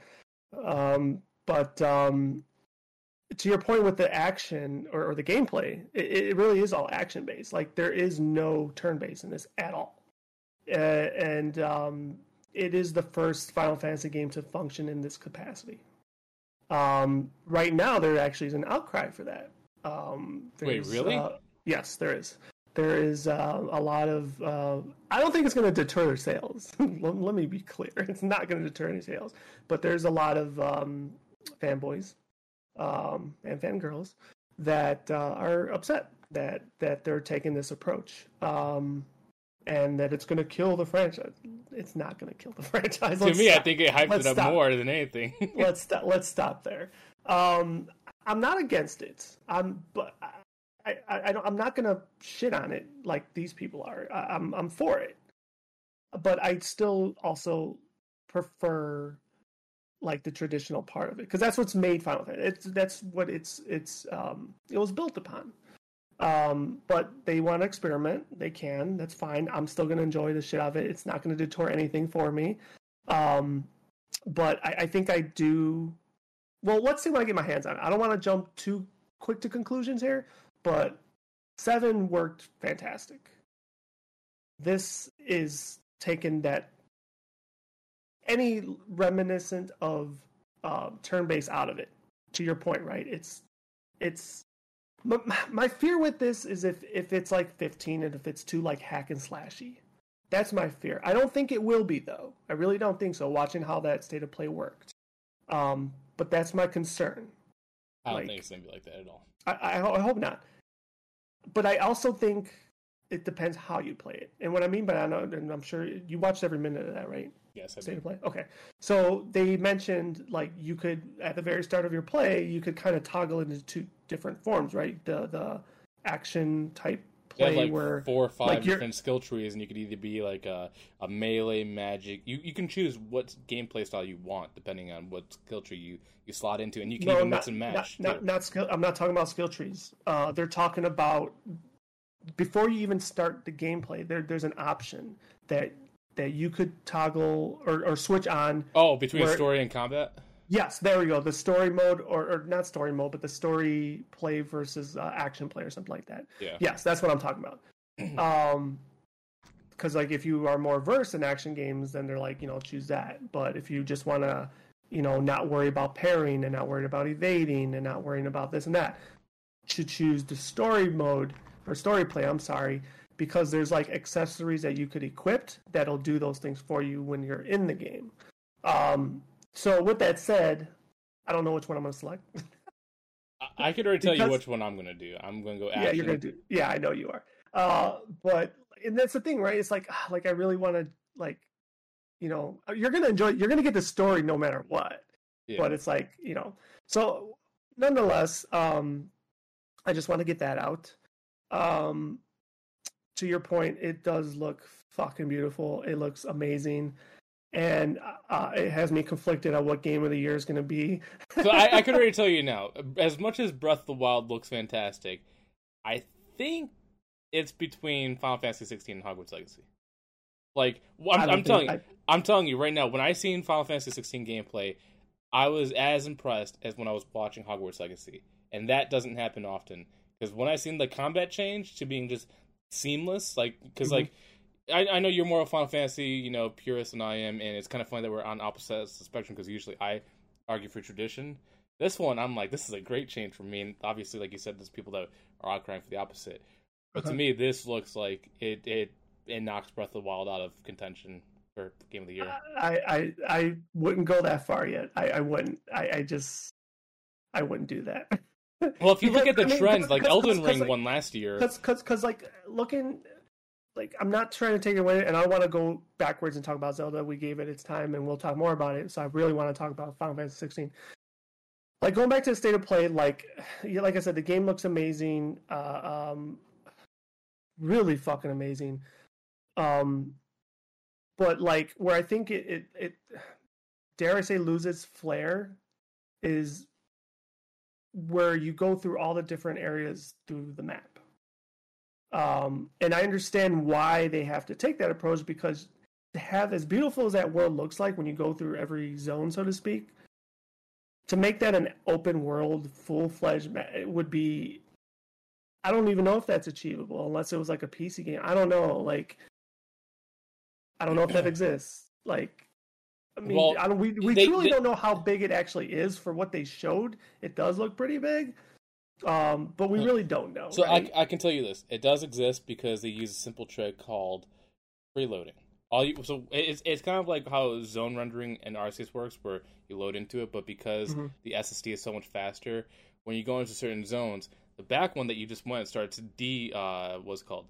Kind of like unloading itself, while the other one starts loading itself in front of you. So you can see all the zones in front of you from that camera point, but everything else is actually kind of gone. So that's what gives you that massive open world experience and makes it seem seamless compared to just loading in from fast travel. That's why they're able to achieve that look, because they have the SSD to back them up with that just quick loading to make it look that massive open world. But anyway, they took that approach. So like I feel like, huh? And I love it.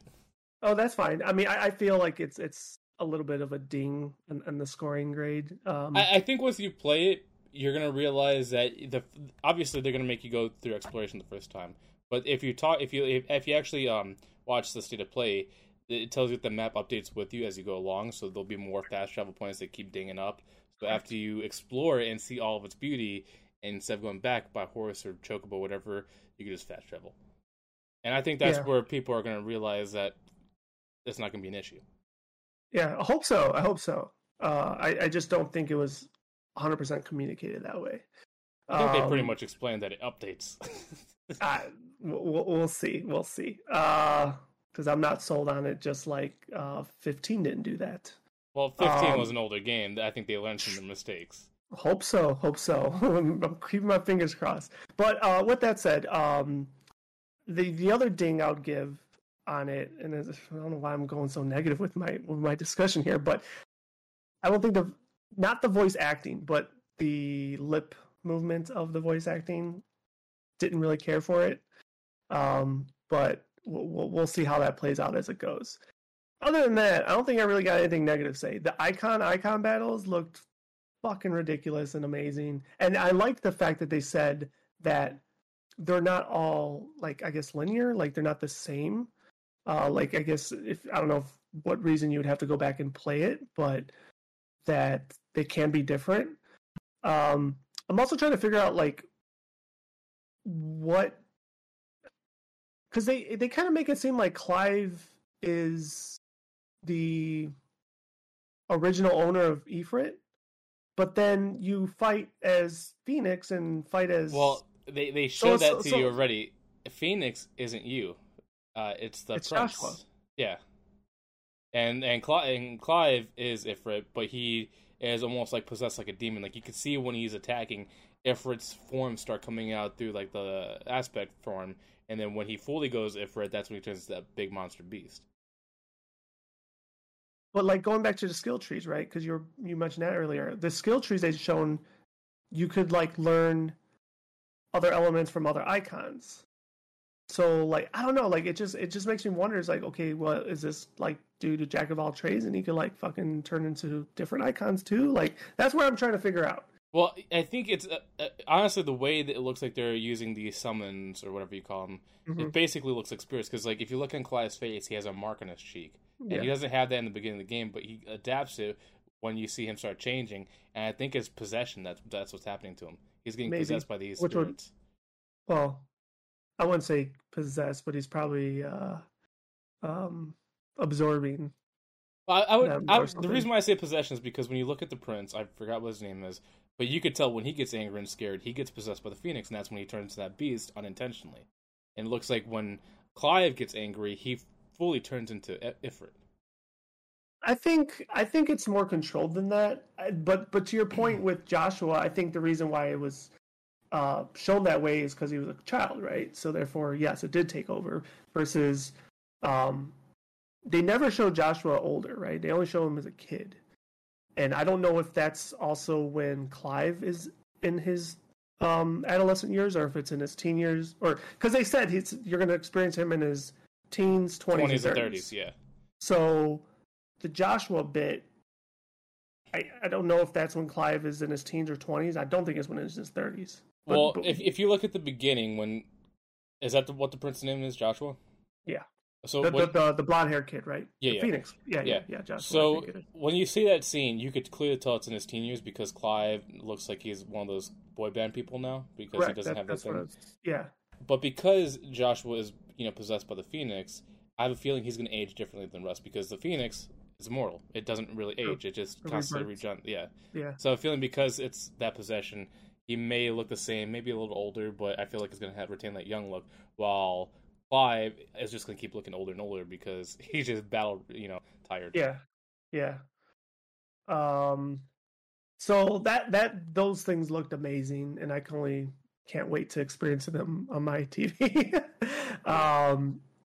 And like I said, the skill tree. I'm always a fan of skill trees. I love that when they had it for I think it was 10 had very large skill trees. So give me that.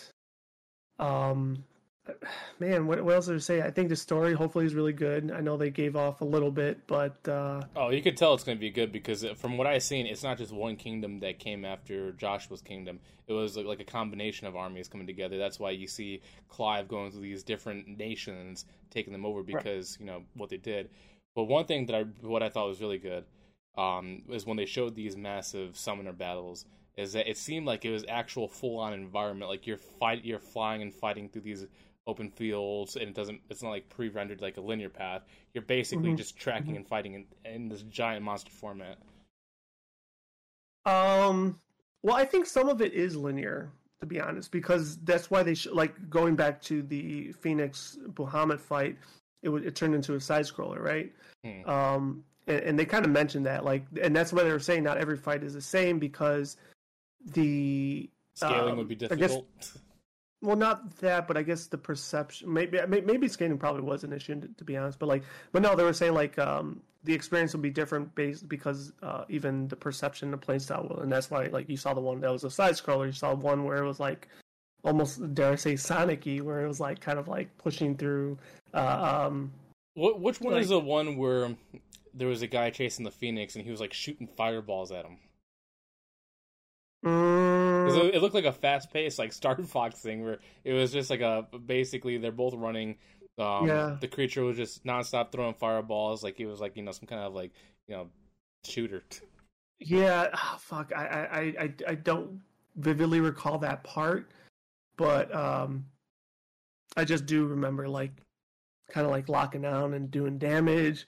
Big numbers pop up. I think I saw one that was like 2 million or was it 2 billion or something. I was like, what the fuck? Like at that point, it gets a little too much. But I guess people like big numbers. Um, yeah, I mean, I think another dare I say downfall here. I go talking negative again. Is you only play as Clive. That's it. Like there are other people that accompany you, but they're all AI controlled. Um, I that's a first I think as well for Final Fantasies. I'm okay with that. I'm trying to really think now. I mean, like Dirge of Cerberus, I guess when you play as Vincent all the way through, that'd be the other.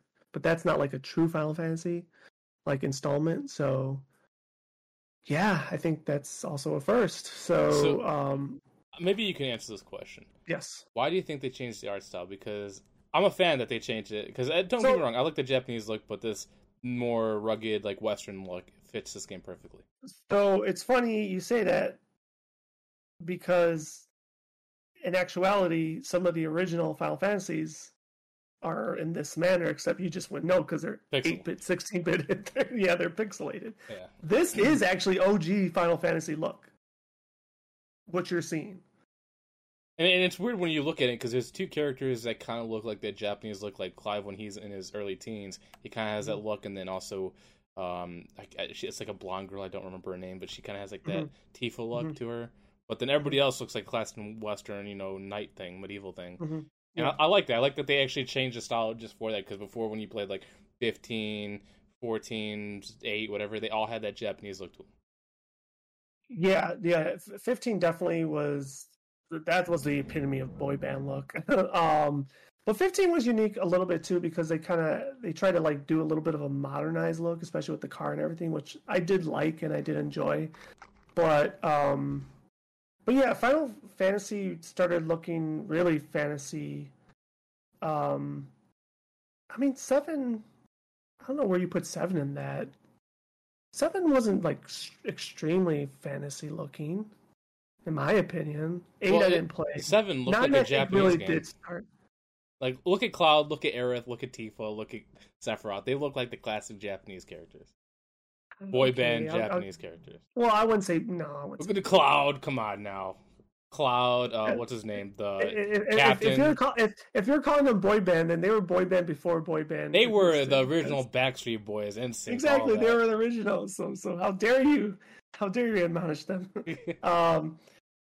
No, but yeah, this actually is homage to original Final Fantasies, to be honest. Speaking of which, we're still going to talk about 16 because there's still a lot more I want to talk about.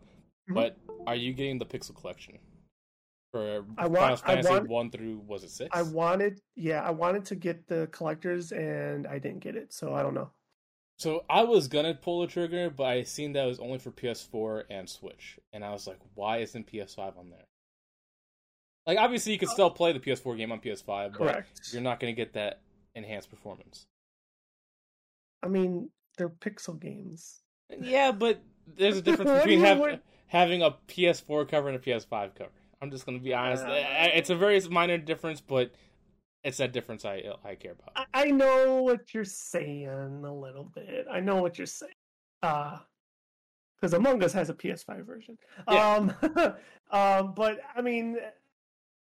Ultimately, it's like, yeah, whatever. But whatever to you. but to answer your question, I wanted to. I missed out on the collector's edition. I don't know if they're going to do any restocking of it. So since I missed out on it, I don't think I'm going to get the collection. However, I really do want to replay 6 because that's for those pixel type games. I'll say that's my favorite. So is so good. I think it's lame. I know we've talked about this before, how Square Enix wants to just dominate their own market with their site. I think it sucks that you can only buy the collection, the Pixel Collection, physical from this site. I wish they partnered up with like Best Buy, Target, GameStop, whatever, because I don't want to the site. I like it because I think it hinders the bots. I think and the resellers. That. No, I don't. Because think so. Bots usually go to online sales. That's what they do. When you go have physical stuff, the employees there limit you.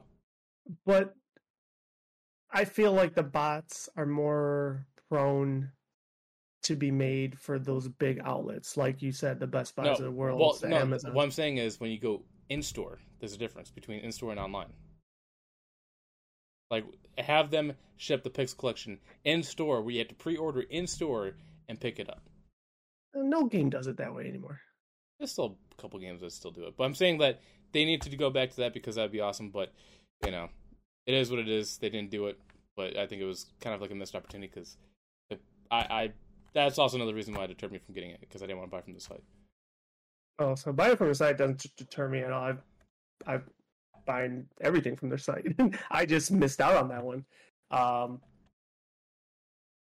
I wasn't. It wasn't on my radar though. To be honest with you, like I dare I even say I was on the fence. Like I was just like and then I saw it and I was like, ah, that looks pretty badass.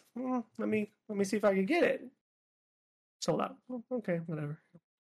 But but you could still buy. I mean, you can still buy them individually, as well. Like I want to buy the whole collection. I want to buy the individual. well, I mean, you can only buy the collection as a whole, but I mean, individually, you can only buy them, I believe, digitally. Yeah. Yeah.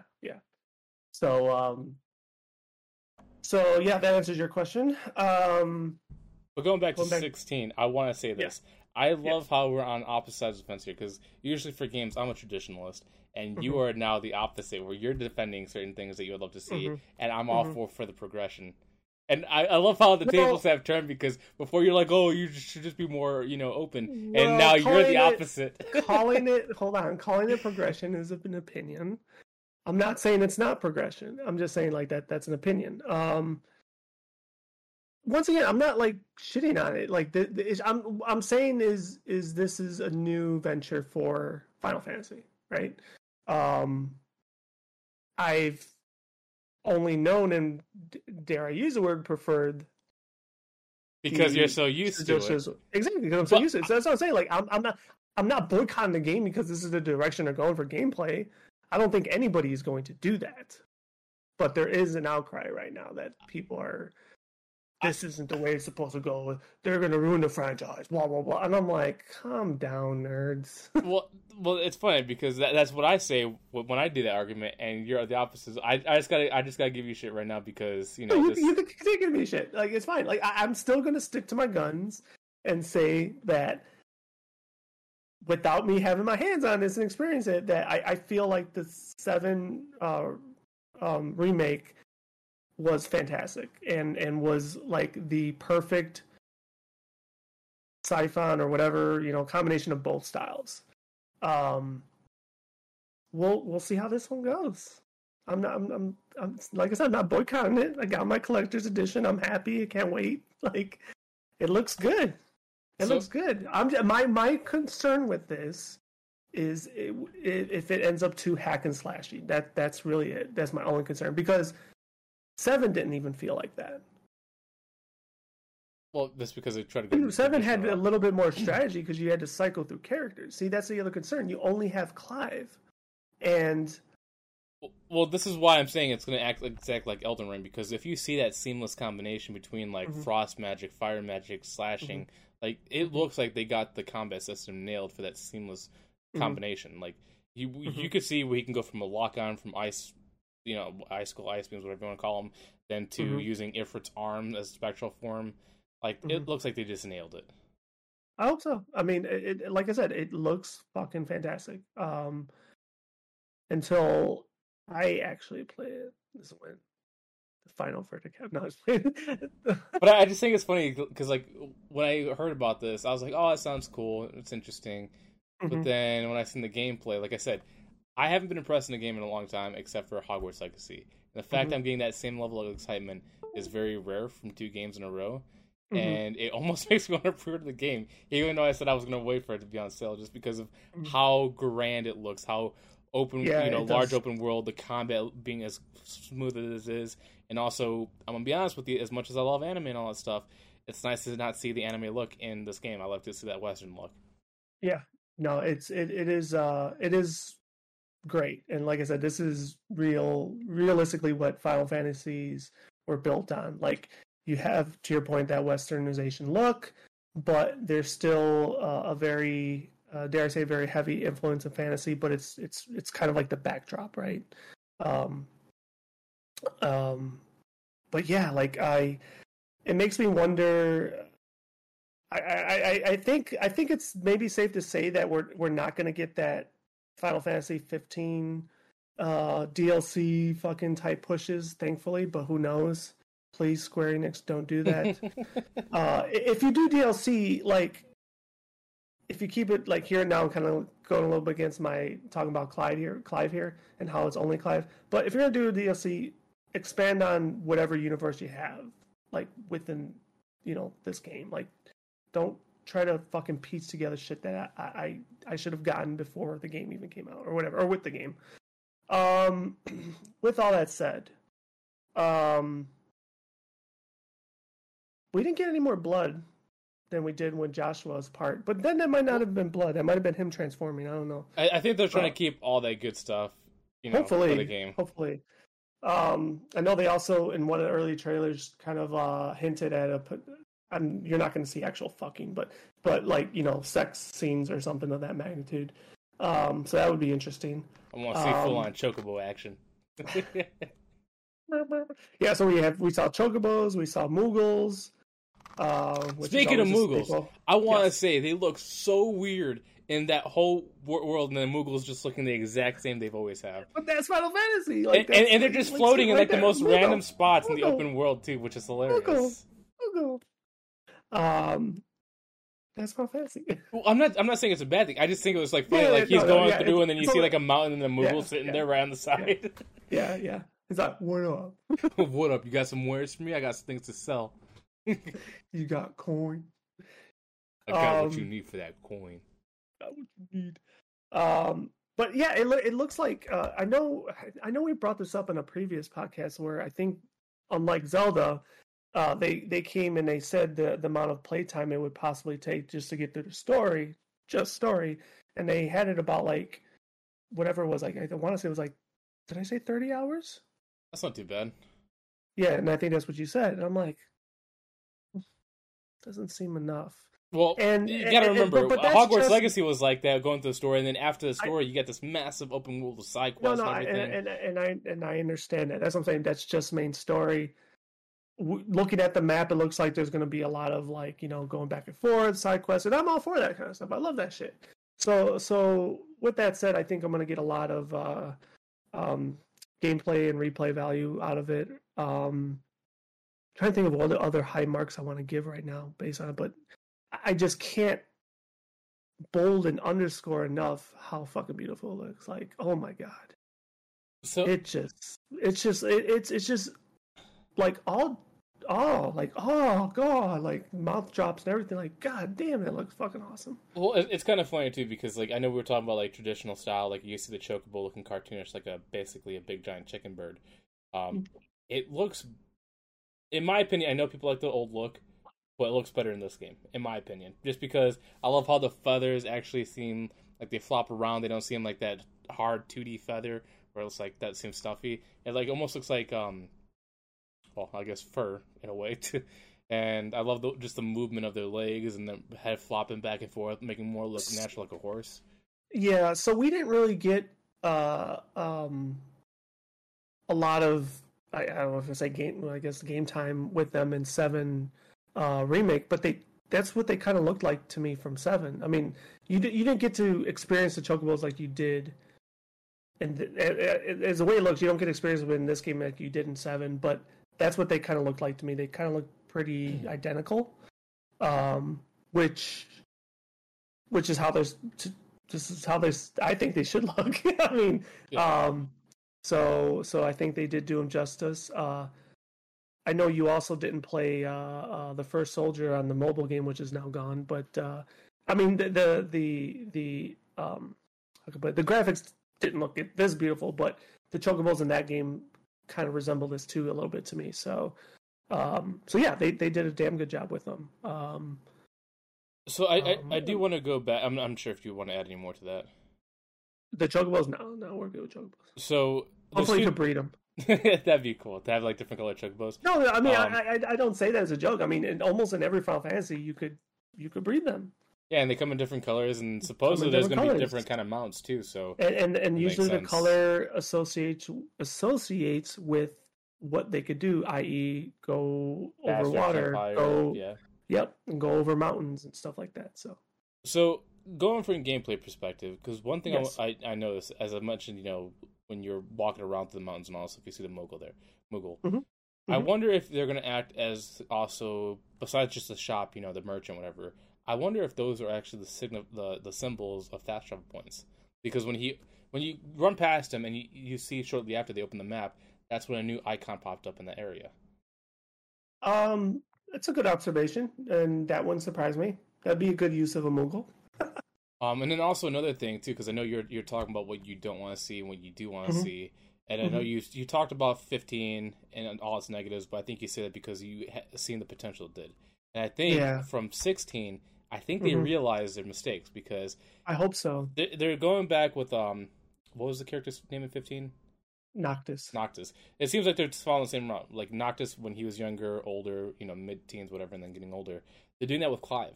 And I'm like, they probably realize that's a story they want to keep telling, but I think they found the format they're going to do it so it doesn't seem all confusing like 15 had. Because you didn't just have that opinion of it being, what's it called?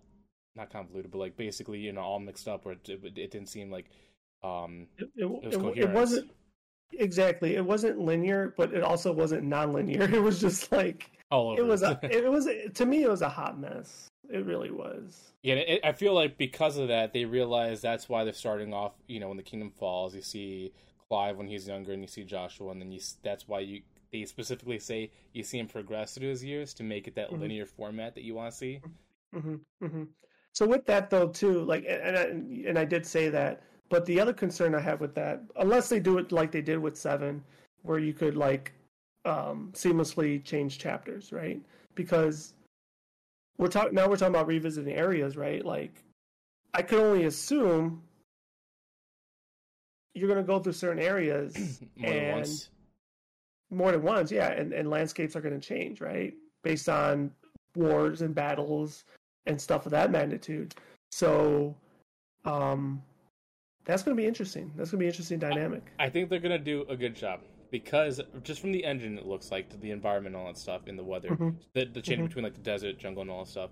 It looks like they're going to nail it because there's games now that, like if you played Lord of the Rings, Shadow of War, Shadow of Mordor, you go back to place, and if you conquered it or didn't conquer it, you could see the changing in the region. Hogwarts Legacy had the same thing where you progress throughout your whole year, and as you progress, it goes through the months, like winter, summer, spring, whatever. And I have a feeling, like you said, it's probably going to change that as well. But then, what was it? I think I seen that they also advertise an item where it's like a time band where after you beat the game, you can actually go back to certain points in that time to replay those things. I might have missed that part. I could be just... I don't know if that was in State of Play or if I seen that as a Twitter post, but I thought I seen something where after you beat the game, there is going to be like a certain item you can get where you can actually specifically rewind certain events. I believe so. I mean, because that's what, like I said, that's what 7 did, right? Like you've bit it, and then you could toggle to whatever chapter you wanted to, especially when it comes to 100% in it, right? So, like, as you're playing it, there probably there will be missables, right? But they won't feel that punishing because you could go back to that particular point, right? That's what I'm thinking too. But yeah, I was giddy watching that thing because you start seeing all the different other Final Fantasy elements that people come to expect to see and love. Like, and I'm talking about like naming convention. Like, they showed the Maul Roll, which is always a staple in Final Fantasies. They showed Bahamut. They showed some other icons that were summons that probably aren't going to be something that you would inherit probably powers from, but you get to fight, which is pretty fucking cool. And they also had one that looked like just like planet fucking size, and it said something like Icon Unknown or something to that degree. And I was like, oh man, that's gonna be fucking. I don't know what to feel about that because like even when hate to keep falling off the rails here, but going back to 7 and the second from Final Battle when you're fighting the what's it called? Right before Sephiroth, the can't think of the name, but the big ass guy. I don't like in the moment you're like, oh okay, this is cool, it's massive, it's big, but ultimately it's like, I don't know if I really liked it that. So, but with icons, I mean, it's a little bit different because you're talking about monsters, right? It's not like your little itty bitty cloud fighting this big ass thing. You're actually embodying something different. So I think it makes more sense. So is that what they're called, icons? I thought they were called summons. Yeah, they're called icons. Okay. Well, in every Final Fantasy, they're known as summons. but I shouldn't say every, but most Final Fantasies will call it a different name. So in this case, they're called icons. Like in Final Fantasy VI, they were called espers. Um, in 7, did they just call them summons? I think they just call them summons. I think 10, I think they're called something else in 10. Are they called something else 10? I don't know, but either way, yes. Moral of the story is they can have a different name. Okay. But ultimately, they're summons. Because when I seen them, they almost like, you know, when you think of like primal beings, they look like the absolute embodiment of a primal being, just massive, gigantic creatures that just live off the environment that they're supposed to inhabit, like the glacier icon, what's the one that was in the volcano area or the mountain area? Well, fire would be Ifrit, so that would probably be volcano, I would think. Shiva is ice. Garuda is wind or arrow. Ground or earth is Titan. Odin is, I don't know what element Odin would be. It sounds like wind or thunder. Yeah, I mean, just like any type of fantasy set, you know, there's the elemental origins of everything, right? Bahamut is a dragon, so his element is, I don't know what his element would be. Not really anything, I guess. But see, what other ones did they show? There was a one trailer where I think it was one of the first official ones where at the end they started, whoever was the voiceover was like naming all the icons or summons, and to me it was like so reminiscent of like Mortal Kombat for some weird ass reason. But it was pretty cool. Shit, what other ones am I missing? Leviathan is water. What other major one am I missing? Trying to think. I'm surprised they haven't made an icon off of chemicals yet. Because, like, well, obviously this one maybe not so much because it seems more medieval, but, like, in the future ones, there's a lot of corporations that deal with, like, you know, mining through oil and all that stuff, or whatever, what do they call it? What's that green stuff? What stuff? It's like green. It's like they had these giant factories. I think it was in 7, 8, and maybe... Oh, Mako? 12? Yeah.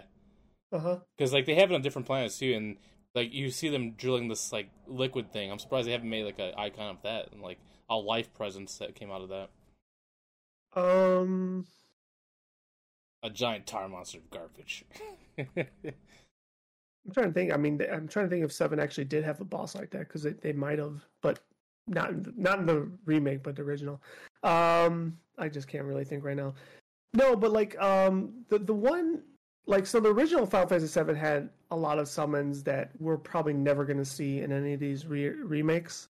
10 had some newer ones that weren't in previous Final Fantasies that did a good job, like Yojimbo was a new one. I don't know if, did you play 10? Honestly, at this point, I don't remember. Okay. I'm lucky enough that I remember 7, dude.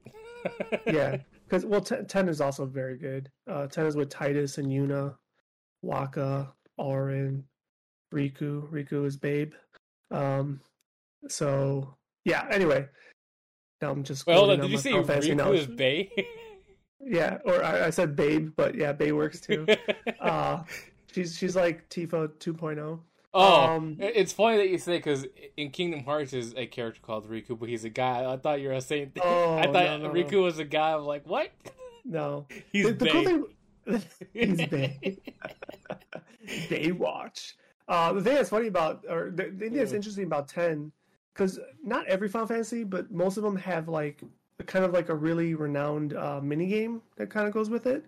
And 10 had that Blitzball, which was pretty much like soccer underwater, and that was kind of pretty cool. But anyways, back to what was I going with this? We're talking about summons, right? But part 6, the one I said I liked the best, that was like pixelated. That one had a shit ton of summons in it, like so many summons. We should do a side by side, like, alternate world let's play, because I played only a handful of Final Fantasies, most of the original because of PlayStation Plus, and then Final Fantasy VII, and what was it? What's the girl with the pink hair? It was like X2 or 12 or whatever. Oh, Lightning. Yeah, I played that one. 13. But I should probably play through the whole Final Fantasy series from start to finish, and I want you to play Kingdom Hearts. That's the trade-off. Yes, because Well, I'll be first going off, through the full timeline, and then you'll be playing Kingdom Hearts. Because well, see, obviously, there is no timeline. Every Final Fantasy is its own well, thing. well, you know what I mean. I'm talking about like the number order going forward. Yeah. Well, first off, I haven't even done that. I haven't even played every single Final Fantasy. Well, yes, exactly. No, I'm standing by that. I haven't even played. There's some I started, I didn't even finish, but I finished quite a few of them, or a lot of them. With that said, you will not do that. You. That would be. It would be time consuming, but it would be done. Yes, yeah. That would be probably longer than a year of your time. And that's not counting 11 and 14 because those are MMOs. Well, you gotta also think that Kingdom Hearts doesn't just have Kingdom Hearts 1, 2, and 3. They have Birth by Sleep. They have some of those, like, I don't know what you want to call them. It's like, I guess, music rhythm games and some other stuff. You gotta go through that because it also adds to the story. No, see, that's silly. Now that's silly because like Final Fantasy has those too. So no, we're not going down that road. But the reason why I say is because the whole Kingdom Hearts collection is on sale for like I think $10 on PS4, and you can get all the Kingdom Hearts games right there. Or okay, fine. At least play Kingdom Hearts 1, 2, 3, and Birth by Sleep. I don't have time to do this. Just like you don't have time to do what you're talking about. Eventually it'll be done. I'm not saying it has to happen right away. You haven't even started Octopath Traveler 2 and you're talking about Final Fantasies. Yeah. See, the thing that's funny about Final Fantasies is like, and I guess why I always enjoyed them is because like, and I don't say this to shit on like games like this, but I always felt like I got my money's worth because every game usually is going to pump 100+ hours out of me, versus this at best like a dozen. If I really take it, slow. I mean, these get fucking speedrun in 2.5 hours.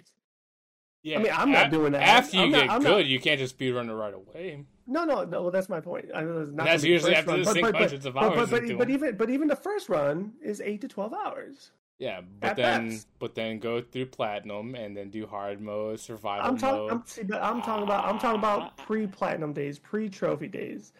That's what I'm saying. Like Final Fantasy games, every game, if you want to do one, just pick one.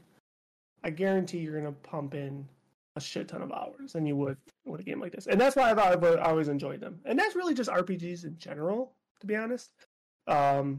But I know it's not everybody's cup of tea because some people will say, "Oh, they're too slow," or my favorite part growing up was like, "Well, there's too much reading." I'm like, so, like you're just coming off as an uneducated prick.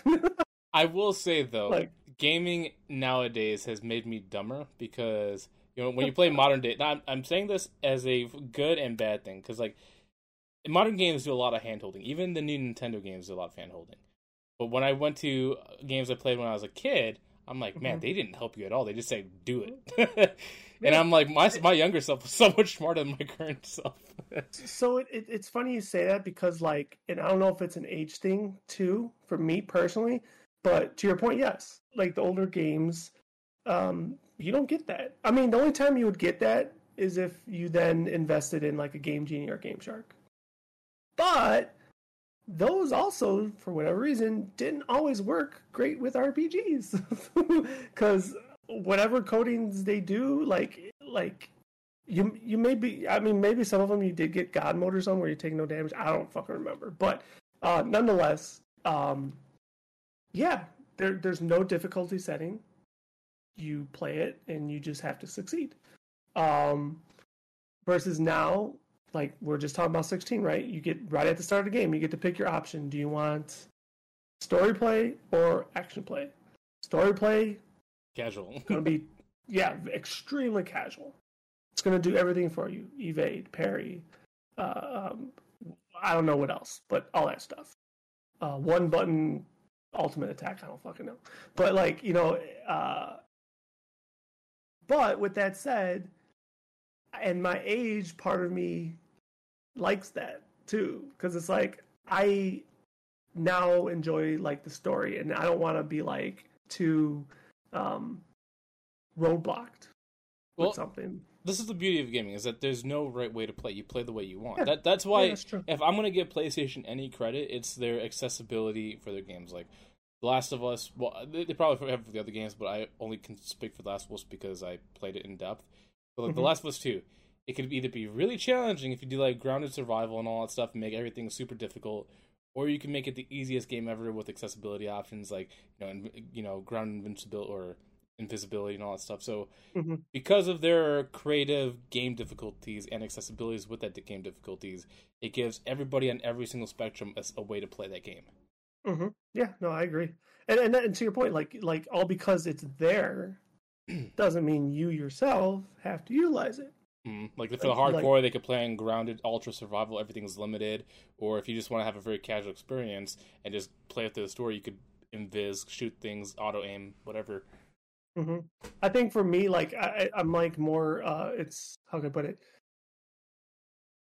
It's like self-inflicting, right? Because it's like, oh, I have the option versus before I never did, right? So it's like, it's there, know. So, but that's the great thing is because you choose it.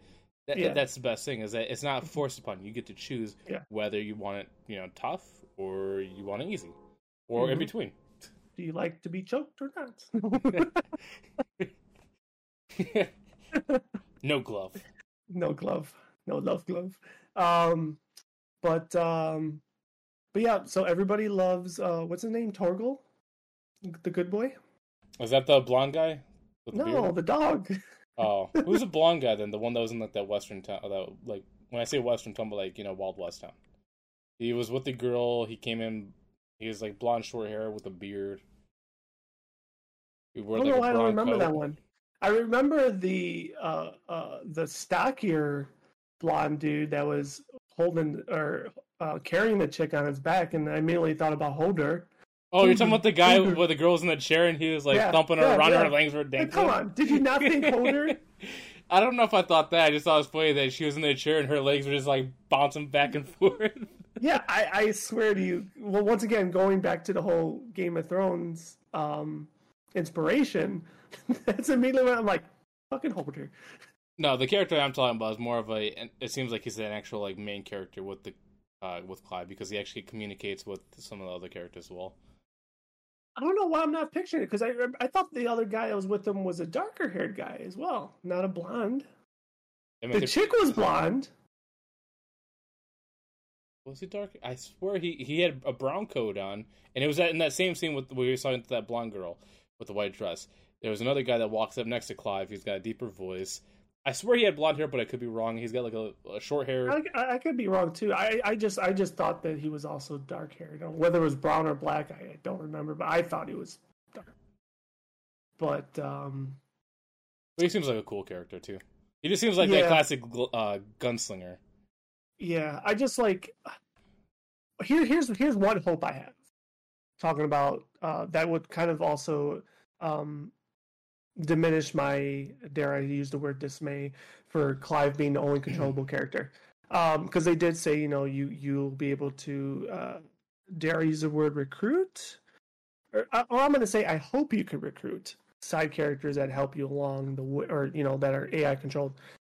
I just hope they're not story-driven recruited, meaning like, okay, they're going to join you for this next couple of spaces, then they leave, and then you get another one. Like I want something where I could recruit and like possibly level them up on the side, and then pick them in and out when I want to. So I'm not saying this is a thing because I'm just making this up, and now I'm saying this is what I would like to see because I've actually seen games do this. So imagine like an outpost in every town where it's like a bulletin board. You recruit certain people, it generates a character randomly, and you use that character to go on missions. And if you keep them alive, you get bonus rewards. And if they die or they turn against you, you lose things. No, I don't think that's how it's going to. No, I'm saying what I would like. That's what you want. That's what you want. Yeah, because like the fact that they're basically saying you're going to take over certain territories kind of gives me the idea that you could generate these characters like you could in like Shadows of Mordor or whatever. Obviously, I'm most likely that's never going to happen. But I'm saying because you're actually taking over territory, I'd love to see like a recruitment board where it just generates people, and if you keep them alive, you build your posse up, your gang or your guild, whatever you want to call it, and then that's how you take over more territories. And if you keep them healthy, you get stronger and stronger, more rewards with that. Yeah, I mean, like to just borrow what you hope for in your concept. I mean, that's kind of what I'm hoping, but for like actual characters, right? Like meaningful characters. Not to say the ones you're talking about aren't, but like well, they're not. They're just generated. Yeah, exactly. Yeah. That's what I'm saying. Like the way you paint it, they don't sound like they're like fucking mercenaries and squires and shit. You know, that's just a classic farm boy. Yeah. He's got his pitchfork. He's only 12. Like oh, he's dead. No one loved him anyway. But it's funny because that concept you're talking about actually exists in Final Fantasy Tactics. Does it? Yeah, like I mean, you have your main characters, but you would basically recruit / hire just regular people that you would name and have to do that. And if they die, and you didn't revive them in that battle, they're gone. They're gone forever. So, I'm going to ask you a very stupid question, only because I want to hear your answer. I know it's coming to PS5. Did they say Final Fantasy 16 is coming to any other console? I know it's on an Xbox. No. If it came to Switch, would you play it on Switch? No. No, and I know why you did that. Because I'm like, looking at this trailer, I'm looking how big it is. I would love to see it on Switch just to see it have a heart attack. You're such an asshole. No, I mean, no.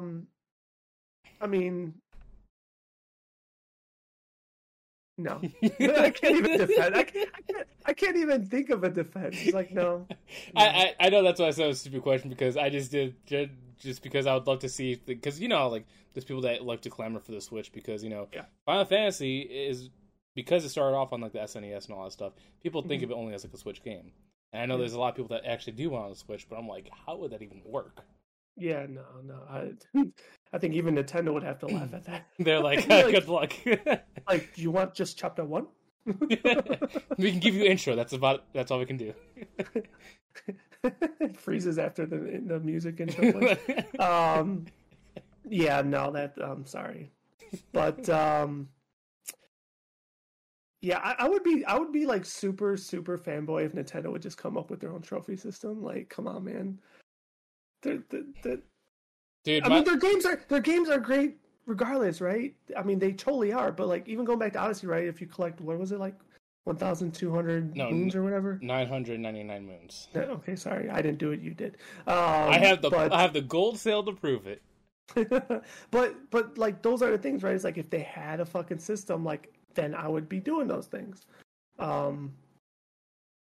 Anyways, I went off the rails there. Final Fantasy 16, folks. But yeah, no, I thought I was glad they did that. I think it's like going back. I know this was our big topic for today, but now I kind of want to like topic 3 a little bit, and now put this and Zelda against each other for to kind of wrap up our pod, if you don't mind. I'm just so, like, I know you said you think the Game of the Year is going to be between this and Hogwarts, and that's fine. I'm just saying, do not count out Zelda. Absolutely do not count out Zelda. Well, I'm not counting out Zelda because of its performance, whatever, because like it looks great. I'm just saying, just because of pure connection around the world and how big both of those games hold influence. I'm not saying Zelda doesn't hold influence. It surely does. No, but exactly. Harry Potter or Hogwarts Legacy has not just game influence, it has media influence, commercial influence, and Final Fantasy also kind of has that too. And Zelda only has the game influence. And if you look at, overall, I use the term influence because that's really what drives it. Whatever brings a cultural shock that year, like Elden Ring did it with the reason I'm saying this is because I don't remember the exact podcast, but I remember I think it was probably back in January or December or both, because I know like we tend to talk things multiple times, but we had discussed about the Mario movie, and you didn't think it was going to make a certain amount of money, and I said no, slow your roll. No, I said it was going to. I said I didn't think it was going to be a great movie, which it turned out it was a great movie, but I said it wasn't going to make a lot of money because it's Mario. We didn't make like a bet or a gentleman's bet, but I remember we discussed something. Oh yeah, where if it was going to bring like Avatar money, and it's not going to. I said it was going to do really well. It wasn't going to bring billions of dollars. No, it wasn't Avatar money because I know I quickly said I'm like, nah, let's go a little bit lower than that. But you gave a different comp, and I think it might have been just another Illumination movie comp or something, and we went oppos. Oh, Despicable Me. Like, would it be better? Money, maybe it was that one. But needless to say, at the time, I felt like you sold Mario a little short. Is all I'm saying. Well, technically, I'm still right because Despicable Me, Minions is still higher than that. No, Mario just can prove that they made the most. No, they made the most for video game. No, and for Illumination. Well, we also got to look at overall because we're just it's going to overall. Because you're looking at just box office right now. Like, Minions and Despicable Me have made so much money through everything, and Shrek still holds the most because of all the DVD and re-releases and all that stuff. So, even though Mario's great, it still has a long way to go to catch up to those other movies. We'll see. I'm still gonna. And I'm not discrediting Mario. Like, it's a great movie, and I'm happy for its success, but it still has a long line to climb if it wants to catch those other animated movies in overall money. Anyways, I'm torn. I'm gonna enjoy both games, and I can't wait to actually do this podcast and give my final assessment as to which one I finally enjoyed better and my personal, I guess, game of the year, because it's gonna be between the two. For me personally, I'm gonna make my prediction. I'm gonna say you're gonna like Zelda more than Final Fantasy 16. But that's fine. And the only reason why I say that is because just based off your opinions on what you liked and didn't like, kind of almost proves that for me, because I know I'm going to enjoy Final Fantasy 16 just because of the combat, and I know you're more of a tactical person than I am. So I feel like that's what's going to deter you from the open world gameplay and the creativity of Zelda compared to just straight combat with Final Fantasy 16. I think it's going to come down to a gameplay perspective. Not entirely true. I mean, I evaluated more factors than that, like story and music and which female in the game gets naked. No, I'm just playing. But like, but no, seriously, like, I mean, I'm going to evaluate like on all those spectrums. And both of them have iconic music. They have their themes, so it's not like one. I mean, one still could possibly do better than the other overall, but you know, Zelda has their iconic theme. Final Fantasy is their iconic theme. We should do a poll, like a pre-prediction, what you think your game is. I think the pre. Oh God, even the pre. Oh my God. I mean, I can't do this now. We have equal footage of both. I am so torn, man. I am so torn. Because right now, for me, I could tell you what mine is. Currently, as a pre-prediction, I also want to put this on social media to see what other people vote to. But for me, Final Fantasy 16 looks like it's going to win for me between the two. But if Zelda wins, that'd be like the upset for me. Well, when I say upset, I'm talking about, like, you know, competition-wise, it'd be like shocking if it overturns and Zelda becomes so much better than Final Fantasy 16. See, the other part, well, pre-prediction wouldn't have any effect on this, but the other thing is, dare I say 16 gets an edge, but just based on release, right? Like, Zelda's going to come out next month. It comes out first. Going to go through it. Then 16 the next month. And that's going to be the more recent one. So that's the one to be that's more fresh, right?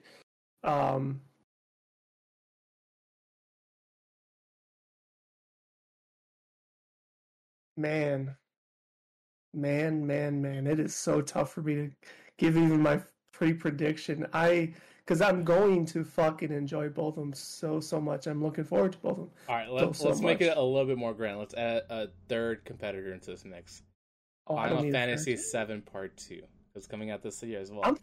It's supposed to. I don't think it's going to anymore, if I'm being honest. It'd be silly if they put two big titles in 1 year, because, I mean, pretty much this year was really stacked with Octopath Travelers 2.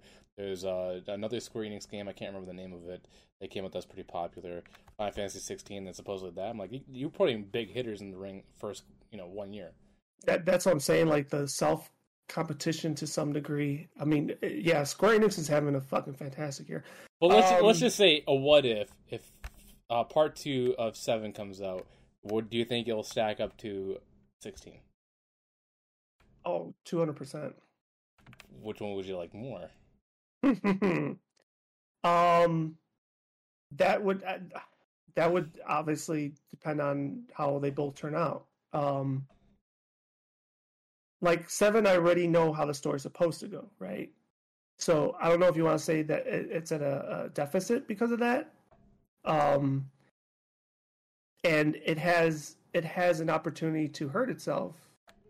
Seeing the open worldness of 16 makes me very hopeful for part 2 because of what they're going to do. If it's exactly how you think it's going to be, then I hate to say, I don't even want to use the word landslide because that sounds very horrible, but 16 is probably going to overtake Zelda for me. And I'm just being honest. But this game has the potential, man, to be something stupidly special. All right, so it seems like we're pretty much already locking in Zelda and I am. Final I know Fantasy you're throwing Hogwarts, and you have every right to throw Hogwarts. I'm not. No, I'm talking about, like, let's say Game of the Year award. This is not personal. Yeah. So Game of the Year.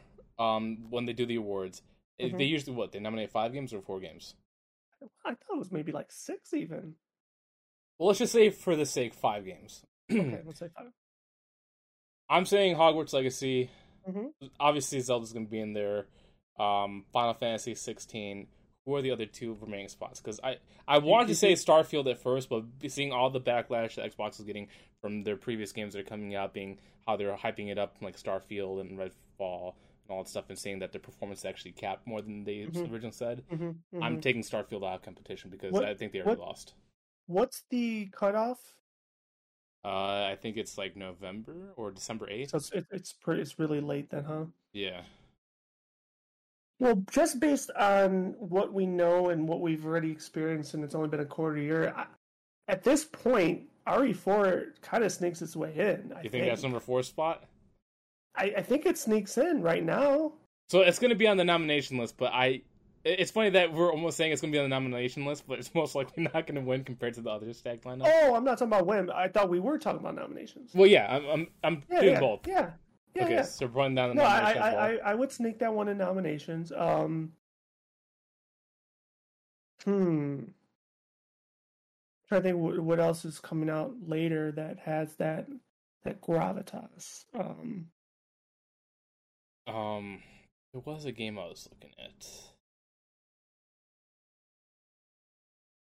But I don't think 7-2 will make that cut. It won't make that. Even if it does come out on time, it won't make that cut. So I'm going to say a game, and I have a feeling it's not going to make it, but I'm going to give it the benefit of the doubt because it has made a surprising amount of waves, is Wo Long Fallen Dynasty. Because, it's coming off the hype of Elden Ring, and Wo Long Fallen Dynasty kind of gives you that hard challenge mode factor, and it ended up surprising a lot of people on how good it was. I'm going to put that as maybe potential squeeze-in list to 5. Just because it shocked a lot more people than it originally thought it was. Does Norman Reedus' best friend and whatever his dude's best friend have a game coming out this year? Because it always seems his games get nominated. Hideo Kojima? Yeah, him. I know he's got Death Stranding 2 in the works, but I don't think that comes out this year. Yeah.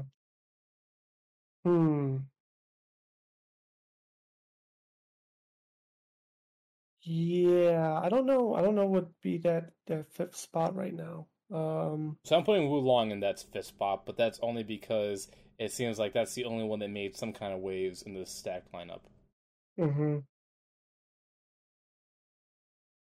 Yeah, I don't. Right now, I don't know. But that's just as it stands out, and then also knowing what's supposed to come out. I guess Spider-Man 2, maybe. Does that come out this year? I think so. Oh, if that's the case, I'm taking Wo Long. I'm putting Spider-Man there. It's already immediately overtaken. Okay. Because let's be honest, Spider-Man just has the influence itself. The name itself is already going to put in that spot.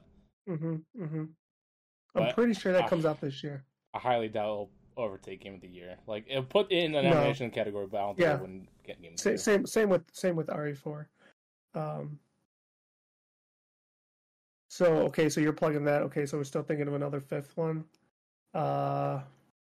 Sorry, Wulong. I try to give you a chance. Yeah, I don't know. I would have to do some googling searches.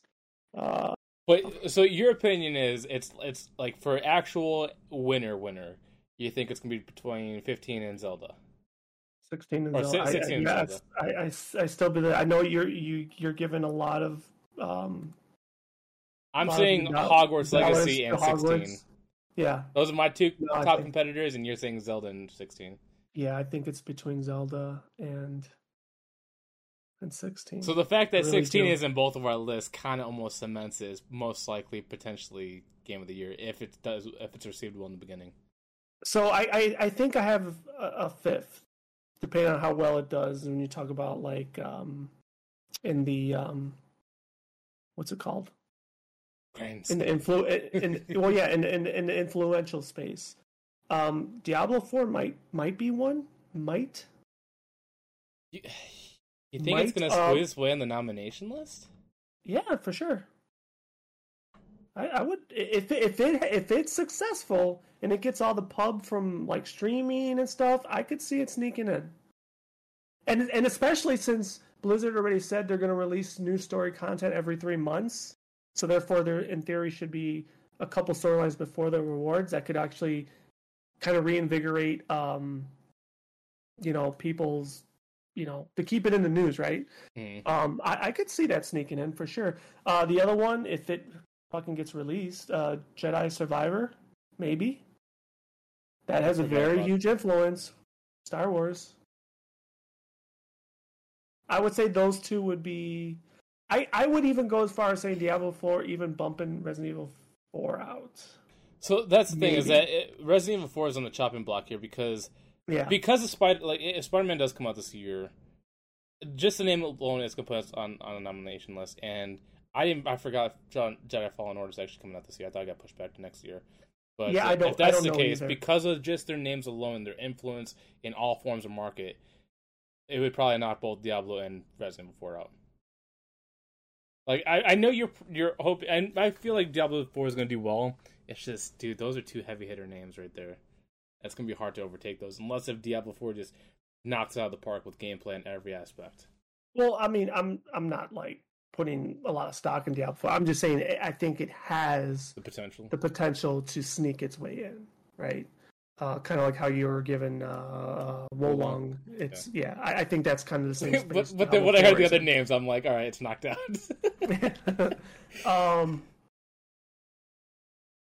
So I think that's gonna be the list right there. Unless there's some wild card one that we don't know of that gets like this really crazy streamer influence, like an Among Us type situation. Among Us too. Yeah, I think that's your list. Do you know how big of an upset that would be for the gaming industry if an indie developer wins Game of the Year out of these whole stacked AAA studios? I mean, it like when you talk about the influence aspect of the voting, possible. I just don't know what crazy world type turn would need to happen for that to happen. But we clearly have seen it. Like Elden Ring, Among Us, because how much they affected this general culture itself. That's why they're put on the list. 2 separate years. What was it? Did Among Us win Game of the Year for 2019? I don't remember. I know they won awards that year. I know they were in the category for Game of the Year.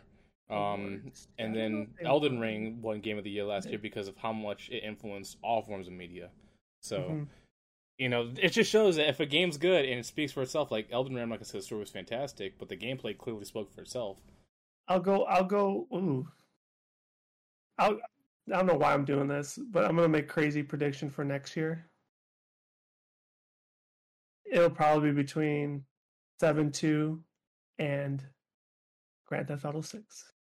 Grand Theft Auto 6 is coming out next year? No, but I'm saying it's going to come out. That's what I'm saying. I'm making a crazy prediction. Well, if Grand Theft Auto 6 comes out, I don't want to give it any kind of credit because I think it's overrated in my opinion. I'm saying that, and I'll stand by it.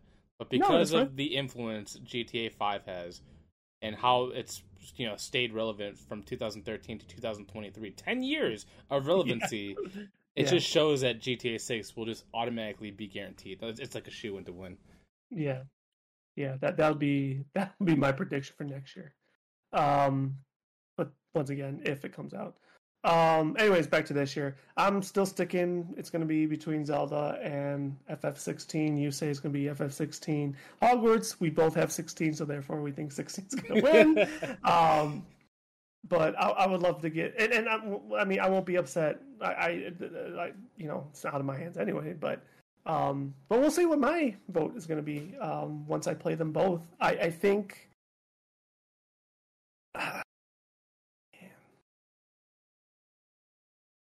Well, obviously, I can't lean either way. I'm just hyped about both, dude. I swear to you, I'm like so torn. So either way, it's a win-win all around. We're all excited. Yeah, it's a win-win all around. Yeah, for sure. So we'll obviously revisit this after we played both. We'll talk about Zelda when it comes out in literally less than a month. Obviously, Final Fantasy 16.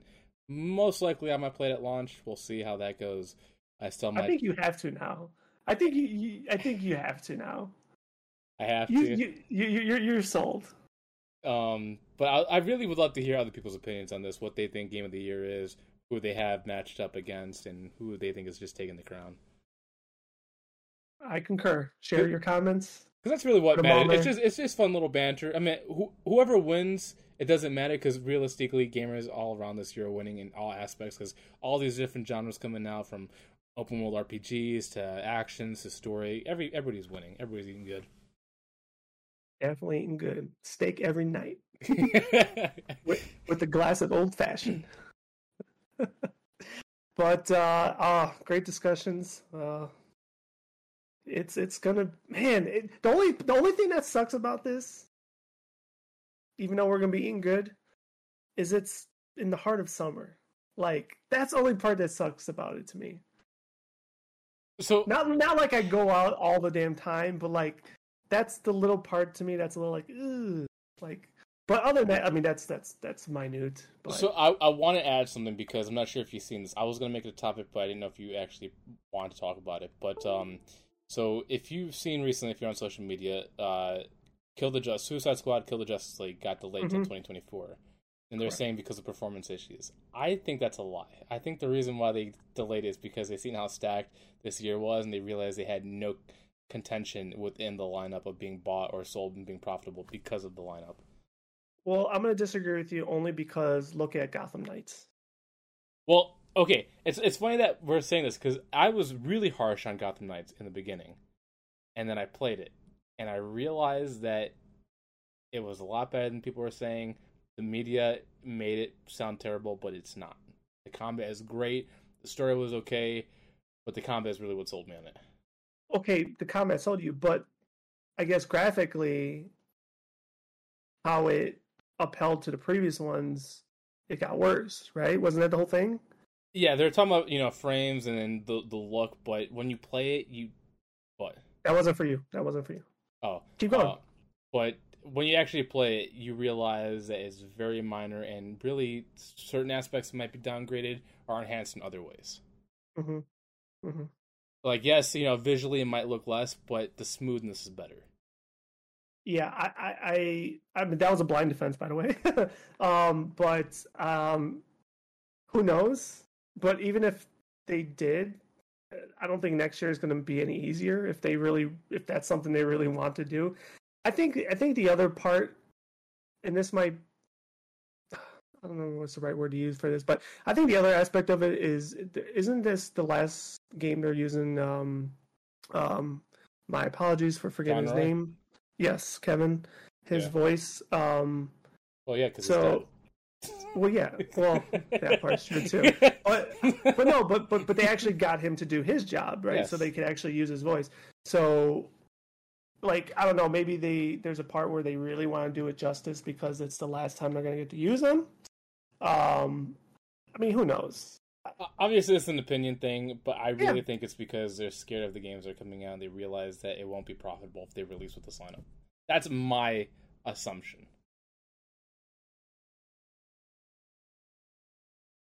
I don't know. I hope. I mean, who knows, right? You could be 200% right.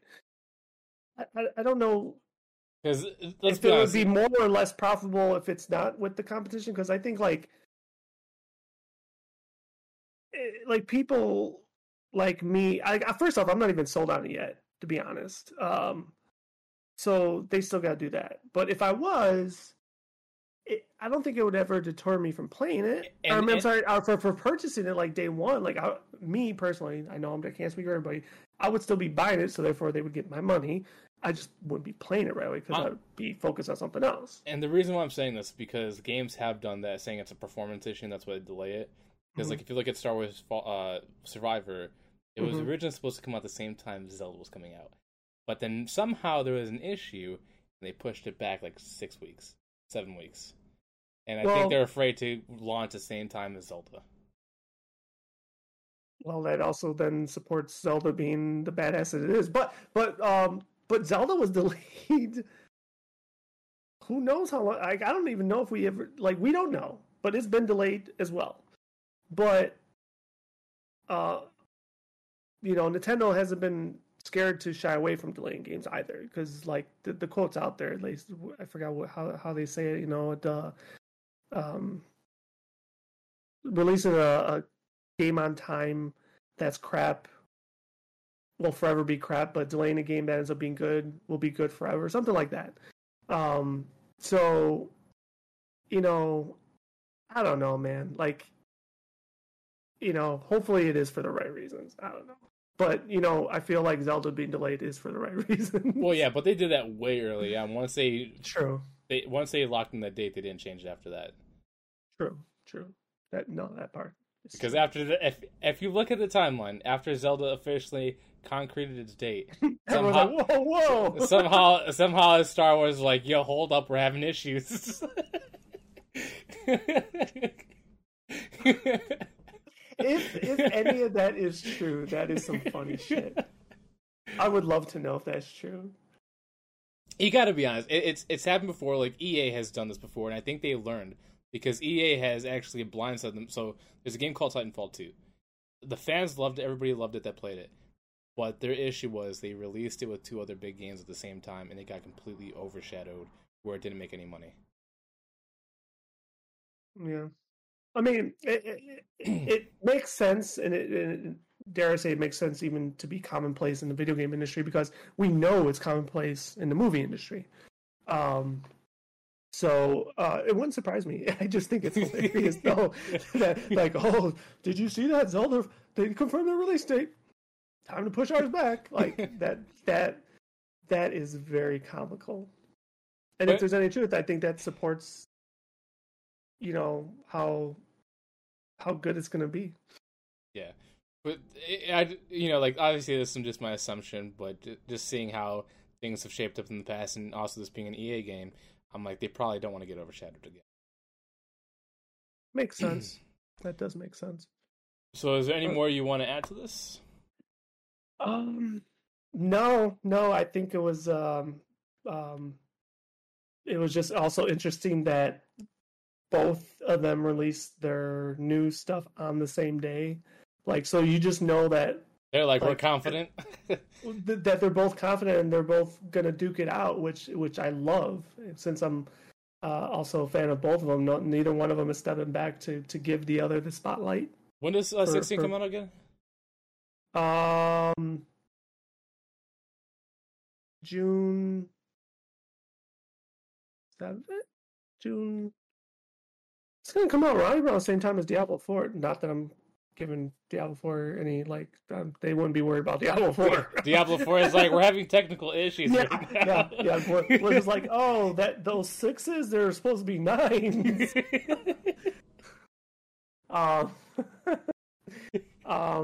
Yeah, I even though I'm looking I'm talking about how great I'm looking forward to, it's because my mindset on Zelda. That's why it's I know it's the month after Zelda. I don't know the exact date, but that's because I'm yeah, like you said, we're gonna be eating good. But of course, we would love to hear everybody's opinions on this. Let us know on social media or comment section on whatever streaming platform you choose. But All of them. Yeah, all of them. But is there anything more you want to add to this, or are we just going to say we're going to revisit it? Clearly, in less than a month for Zelda, and then obviously again in another month for. Well, I think Zelda at this point, there's probably going to be limited discussions, because that was the final official trailer, right? So, no, I'm saying we're going to revisit this after the game comes out May 12th. Oh yeah, fucking yeah, of course. I thought you meant like talk about it again before it comes out. No, I think at this point, we're probably done with the Zelda discussions until it comes out. until it comes out. Oh fuck. We're probably have to do a pod on Thursday. I'm just saying. Does it come out Friday? It comes out on Friday. We'll have to look. Because we're not. I'm not sacrificing Zelda time for. You sacrifice the time. I tell you, sacrifice. Hold on. Let's see. Let's look at the date right now. May 12th is a Friday. Yep. Unless you go to midnight release Thursday, you take Friday off, you play the game up until the podcast we talk about, then you go back to playing games. Absolutely not. We're doing the podcast on Thursday. All right. We'll see. But that's probably what's going to happen. But anyway, just like Josh said, please feel free and leave us some comments. And we'd love to hear them. And we want to nerd out with all you guys as well. So please do so. Until next time, this was episode 32 of the Automatic Podcast. Until next week, love y'all and deuces.